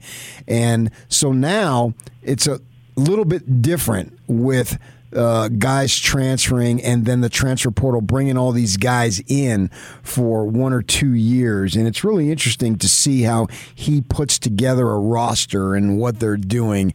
And this year might be the most interesting. He's only been there a couple years, obviously, but this year might be the most interesting as far as it goes. How do you think, or what do you think about the way that he is going about constructing a roster? Because it seems like every year we don't really know until August who's actually going to be on the team. I think it's awesome because he proves there's more than one way to go about roster construction and still get good results. I mean, in 2 seasons, coming in his first 2 seasons, he had 2 NCAA tournament teams. And he did it by having to go out, cast kind of a wide net, and bring people in that maybe might not have otherwise considered BYU. And so all credit to Mark Pope for going out and getting those guys, showing that kind of initiative. Because there's a blend. There's a blend of guys who are local, who went to high school locally and are now in their 2nd, 3rd, 4th year in the program. And then there are all these other kinds of guys that, again, get brought in by the wide net of Mark Pope. And that wide net philosophy has already paid dividends through 2 seasons with 2 NCAA tournament caliber teams. And from that first year to the second, even though the first year you didn't get to play in the tournament because of COVID, to have a COVID year, a pandemic year, lose people like TJ Haas and Yoli Childs and Jake Toulson, and have to go back and find guys during a pandemic to get you back to the NCAA tournament. I'm not sure enough people realize just how much credit Mark and his staff should get for last year. And having that obviously be kind of an indicator of how things will be. He will go far and wide to get players that he thinks fit BYU and help his program and have them blend and create chemistry and really buy into best locker room in America and get better every day. And I see it day by day with this guy. It's real and it's authentic and it helps these guys believe in themselves. And I couldn't be more impressed by what he's done through 2 years in the most difficult and trying of circumstances, taking over for an all-time great in Dave Rose. Again, there's so much you'd have to do well to get the kind of success Mark has gotten in 2 years in a pandemic era, and he's done it. He and the staff and the players, deserve, of course, the lion's share of the credit. But again, we're going to see it. You lose Brandon Averett, you lose Matt Harms, guys who could have returned, chose to go elsewhere. How do you fill those spots? And, for right now, it looks like he's filled them well. Guys like Joe Lenardi says, right now, that's another NCAA tournament team I see. So we'll see how it all shakes out. But it's going to be a fun team to watch. And Alex Barcelo being back is massive, as we all know. I mean, that's just, it means so much to be able to lean on that anchor for this program this year. So you think that the transfer portal can sustain the basketball program in the long run, or do you think that the way basketball has gone, you have no choice? The transfer portal is how most teams are going to create teams. Yeah, everyone's going to have to play the game. And, of course, at BYU, you can't just go after everybody, but you can be, I think, a little bit particular while at the same time being ambitious. And it's just the way it's going to be. And it won't be all transfers all the time. And, again, you can see right now there's a decent blend. But I get a sense that Mark and his guys have a pretty good feel. And not only that, they will be able to go and explore portal possibilities in the future with a really strong kind of portfolio and resume and proving ground behind them, saying, yeah, sure, there's a guy that maybe was at 1 or 2 programs before, but look what happened and came in his 1 or 2 years at BYU. Look at the good things that can happen, and they did happen. And so I think it's an indicator of a formula that has already shown signs of success and can ideally continue to be successful for BYU. Greg, as always, good to talk to you, and everything will start ramping up here for you shortly. It'll be nonstop. As always, gentlemen, it is my pleasure. You work with the great Yock, and seeing Jake on a relatively, if not daily, weekly basis in Provo is a joy. And you guys have a good one, as you know, and you guys are good ones, as everyone knows, and always good to be with you. Greg Wrubell, play-by-play voice of the BYU Cougars. When we come back, we get you up to speed on everything you missed during this show. Stay with us. Number one. Make us your number one preset. The Zone Sports Network is Utah's number one choice for sports radio in Utah. From DJ and PK to Hanson Scotty and The Big Show with Gordon Monson and Jake Scott. The Zone continues to dominate the competition.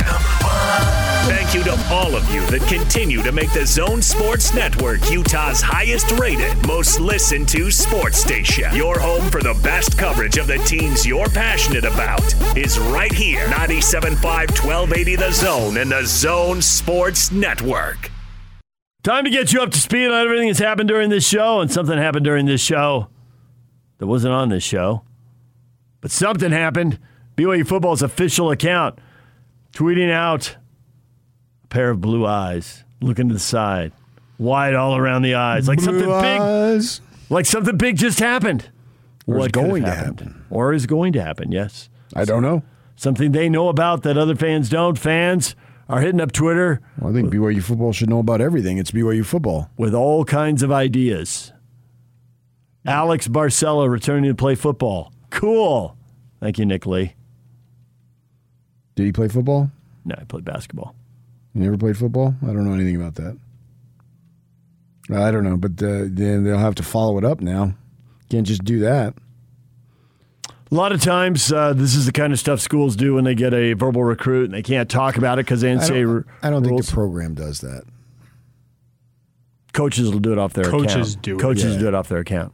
This is more of a thing. This is probably, let's say, some scheduling situation or something. So they'll follow it up with something official. I don't know that the program, because you couldn't follow it up with a recruit committing.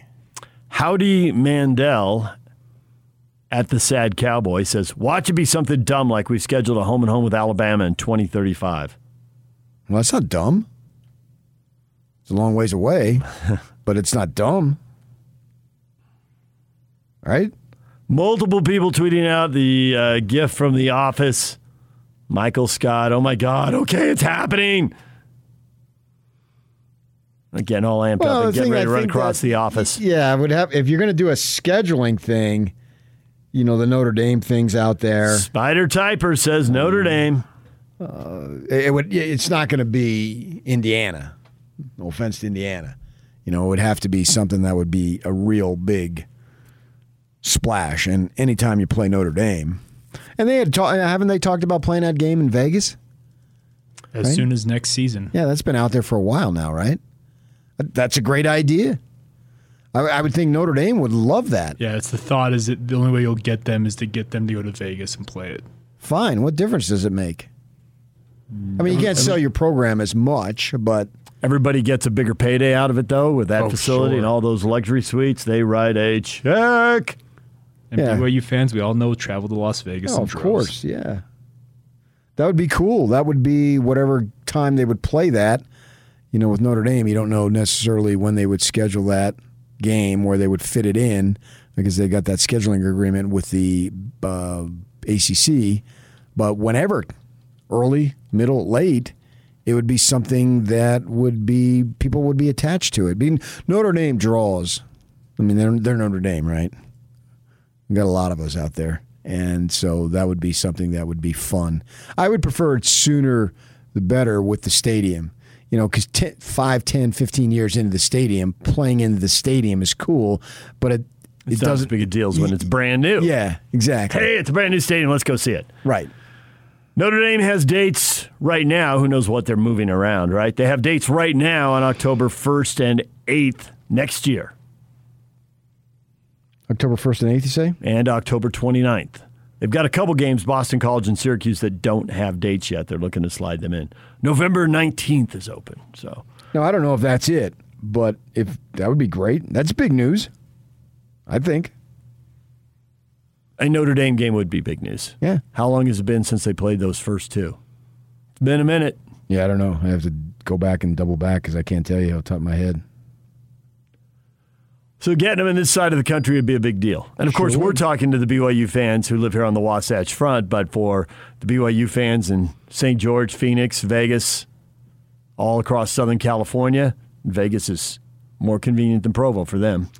Not for the season ticket holders here, maybe. I get that. Yeah, but for BYU or for Notre Dame fans, we know when Notre Dame's on your schedule and you have a home game, we know that Notre Dame fans buy season tickets to have access to that one singular game. Mm-hmm. When Notre Dame, when their schedule is put out for whatever year, if you don't book a hotel immediately, they're gone.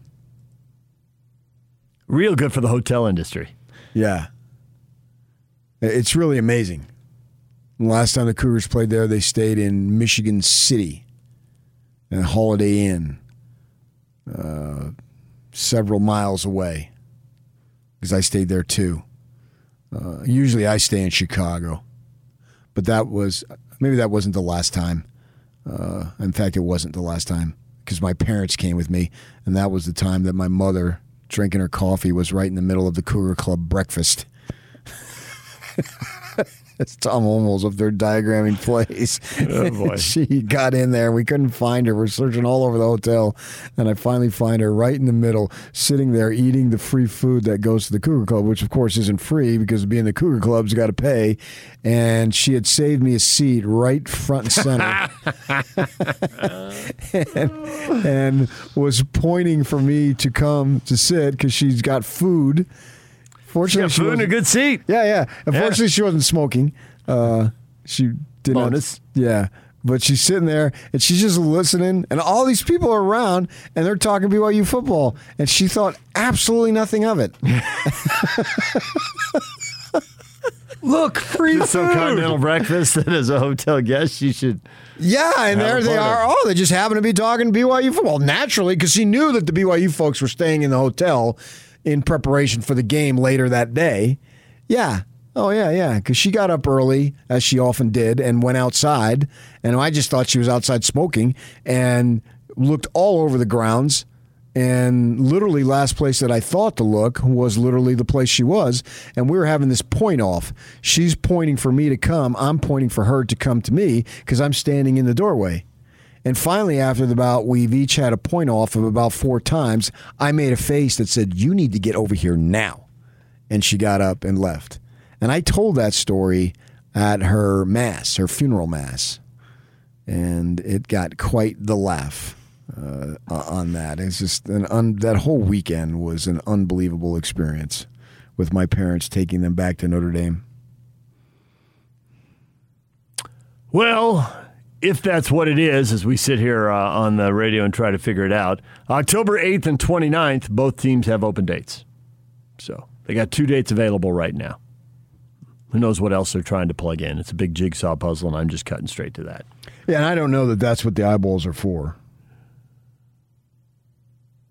Nor do I. Yeah, but that would be worthy eyeball of enough. Yeah, that would be worthy of that photo. Yeah, Notre Dame for sure. All right, other stuff we have been discussing this morning. Joe Ingles, upset, not happy when he was on our show 24 hours ago. With all the messages he got, trade rumors, what's going on, are you on the move? And he was in the middle of the Olympics with the Australia basketball team. Would you rather the Jazz try to win the title or trade him to get a better shot at it? Let's break this out by demographics, PK. 100% females say keep them. I say keep them too, unless it's just an absolute, you cannot refuse this deal. Got to hit a home run. Got to be a clear upgrade. I heard some people say, well, if you can get an all-star. Well, duh. That's a clear upgrade. Yes.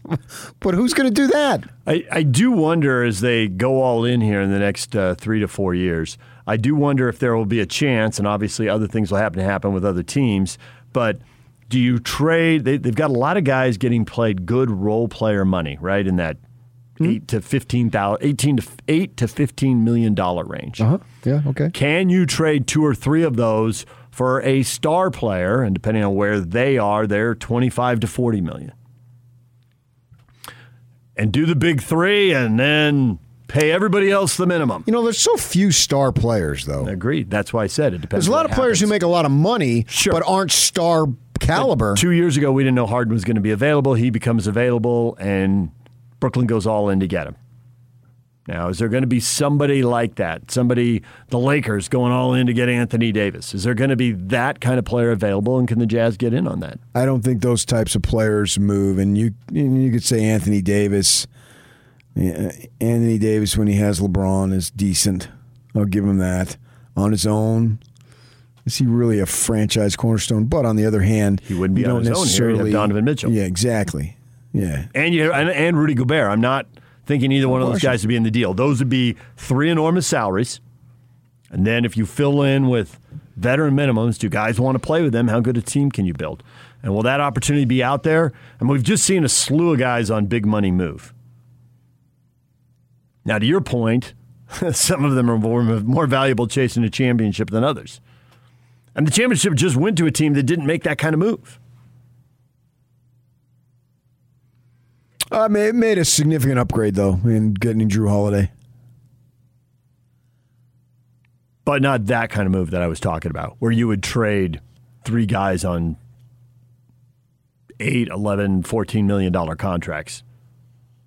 I have to look at what Drew is making. He's a good player, but he's not at that level. Oh, I think he was the difference. Yes, but some of the players, and that's more the move I would expect the Jazz to make. I guess that's just more the move that gets made around the NBA would be the reason to say that. It's like, okay, here's an upgrade. It's an upgrade, but it's not bringing in a megastar because to your point, some of those megastars aren't worth it and aren't going to win titles. Chris Paul didn't win a title, although he got the Suns very close. Well, you better make that move now because these guys that you're talking about are getting older. Yeah. And I respect Jazz management. I don't know that they necessarily made any calls on that rumor. That rumor can be totally from, and it was about Golden State, it could be from Warrior generated, and the Jazz have no control over somebody else thinking, hey, we would love to have this guy or that guy on your team. And agents leak stuff, trying to make stuff happen. Yeah. Hey, this isn't happening. Well, let's make this guy unhappy, and then he'll waive his no-trade clause and do it. And so they leak stuff. But I respect them trying to upgrade the team, even if it means trading someone who is so beloved. You have to do it. And I think they did do it. And I think they had opportunities that they investigated, and in the end, either they couldn't or decided it wasn't their best move to pull the trigger. I think Ingles, to an extent, was there to be had, which is no big secret. Everybody should be there to be had, or virtually everybody. But they decided not to. And I think it's stepping back from it with not knowing particulars, although I have talked to people and heard some stuff. How about you know some particulars, but you don't know all the particulars? There's no way I know all the particulars. No, not at all. I've heard, and I did make some talk to people. We'll just leave it at that. I think it's the right thing to do to give this thing a shot because you were strongly in the mix. Next year, maybe it's an entirely different summer. But this year, I think it was the right thing to do. Let's see what you got. Give it another shot. And you keep the core, it's together, right? I mean, trading out or losing out in Niang, you're not losing the core. You're periphery of the core, and you replaced them immediately anyway. So let's give this thing a run. It's there to be had because I don't think there's a dominant team. I think teams got better to some degree in the West, but I don't think there's a team that you just point to. Not even the Lakers with all their moves. I get it because of all the teams that I look at vulnerability to injury, I put the Lakers right there in the mix with everybody, maybe even at the top. DJ and PK, it's 97.5 at 1280 The Zone. Your feedback's coming up. And it's all over almost here. Don't go nowhere. Now let's get this party started. This is Hans Olsen and Scotty G on the Zone Sports Network. Let's talk some Utah football. Joining us, Van Fillinger. Obviously a weird year last year. You played 5 games, and you participated in all those 5 games for Utah. For that being your freshman year, you're probably finding out what the real experience of being a college football player is like this year. Yeah, it was really weird last year, honestly. And the thing is like it's not completely back to normal yet. We still wear masks in the facility, so it's definitely better than it was last year. But it was real weird last year. I mean, no fans and anything at the games, and I'm a big I feed off the energy that the fans bring and stuff. So I'm real excited to get after it this year and have a full stadium. Hans and Scotty, weekdays from 10 to 2 on 97.5, 1280 The Zone and the Zone Sports Network. I think the speech by Coach Boone and Remember the Titans on the field of Gettysburg was one of the most powerful sports scenes in movie history. Powerful sports scenes. It was, but it doesn't compare to Hey Dad. You'll rank it high, you just won't rank it number 1. Yeah, that's the best sports scene. Tonight at 5:15, Field of Dreams. Huh. Just a little beyond the corn and left field of the movie set, they have built a second field, a major league-sized field, not a movie studio field. And they're going to keep it, too. Everything goes into storage after this. If it works, they'll be back. Well, they'll play other games there. They'll take down the stands. Yeah. But those can be put up. I mean, they do it at the Phoenix Open every year. You go in, and I played it in August, and you're on 16. You don't even know you're on 16. Doesn't look anything like it? No, not at all. No. I should be in a canyon now. Yeah. I should be surrounded by 30,000 people. It was still fun to play, and I took my picture and parred the hole and blah, blah, blah from my distance, not from the back. But it has no semblance. So they'll have that field there. This is a phenomenal idea. Yeah, it's a public relations thing and designed to in a slew of games that are just seemingly endless the course of the summer. Baseball starts when it's snowing and ends when it's snowing sometimes. It goes through all the weather seasons, so generate a little buzz. And Field of Dreams, it's the top 5 sports movies, not just the top 1, the top 5. What? Yeah, top 5. It's 1, it's 2, it's 3, it's 4, it's 5? I agree. No, there's no sequels. It's not the top 5. It doesn't need a sequel. If it's your favorite, it goes on forever. Favorite, it's not so about my favorite. It's about what? It's like saying the Beatles are my favorite and they're overrated if you don't like. No, the statistics bear it out. It's not an argument. So stop. Just stop. I won't. You're just arguing to argue. Come on, Slapshot was a great movie. How do I watch Slapshot and think it's a great movie when the mom in Christmas Story didn't have a top on? I mean, come on. Did I really need to see that? Rolling Stone ranked the top movies, but Hoop Dreams, number 1, the documentary. That's not a movie. It's a documentary. Well, movies can be documentaries. Documentaries are a type of movie. No. They have their own category, doofus. Raging Bull, Caddyshack. These are legendary movies. They are. I agree. And you dismiss them. I don't dismiss them. I just put them at 6th, 7th, and 8th. No one has moved an individual like Field of Dreams has moved hundreds of millions of people.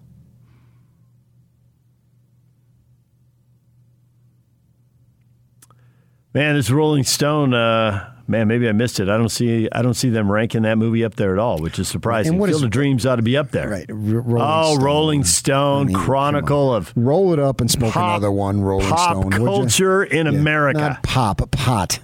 Pot culture.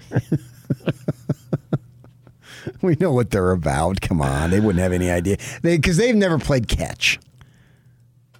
There are certain type of people. They have a place in our society, just not in my life. No. We got a lot of listeners rallying, wanting Joe on the team for another year. Michelle, what 7th man are you going to get to replace Joe? The guy's the epitome of a role player.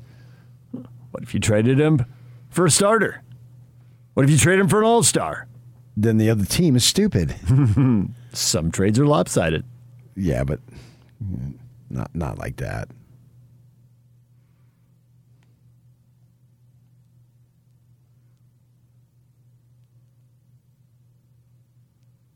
All right. there's the feedback. You've been weighing in today. We have a lot more, but it's mostly from people who are different versions of Keep Joe. Keep Joe. I want Joe. More Joe. The connection he has made is just absolutely fascinating to me. I wonder if it could be made in a big market or any other market for that matter. Doesn't even have to be really that big. Because you got like Milwaukee. Well, Milwaukee's small market, and I realize the Packers are down the road a little bit, but they also have the Brewers, so how small are they? You know, they're small comparative, but they've got multiple professional sports at the highest level. So you would go more San Antonio, Portland.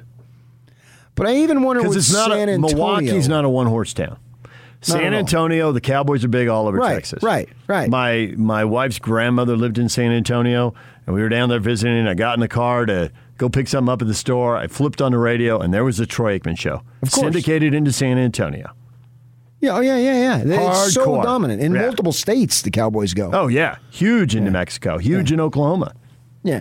So I get where you're going with that, but the Cowboy shadow is cast so long that I just don't know. The overlooked defining characteristic of Salt Lake City, the physical isolation. It is so far to anywhere. Yeah. Because in Portland, as much as they got a big brother, little brother thing going on with Seattle, I got to think the Seahawks are huge in Portland. Yeah. But I think Portland's a nice one, a nice example. But how many places? The perfect storm, really. If the Jacksonville Jaguars were ever good, a Jacksonville player would own that town. Well, they will be. They got Urban. Urban, baby. Urban doesn't lose. Winning's coming. He doesn't lose. So we'll see how that goes. Saints players in New Orleans. I mean, football's bigger than basketball, and football got there a quarter of a century I'll say, before but basketball. Drew Brees, but he's a Hall of Fame guy. Yeah. So, of course, we get that. I mean, Jeter in New York, the biggest city of them all. You know what I mean?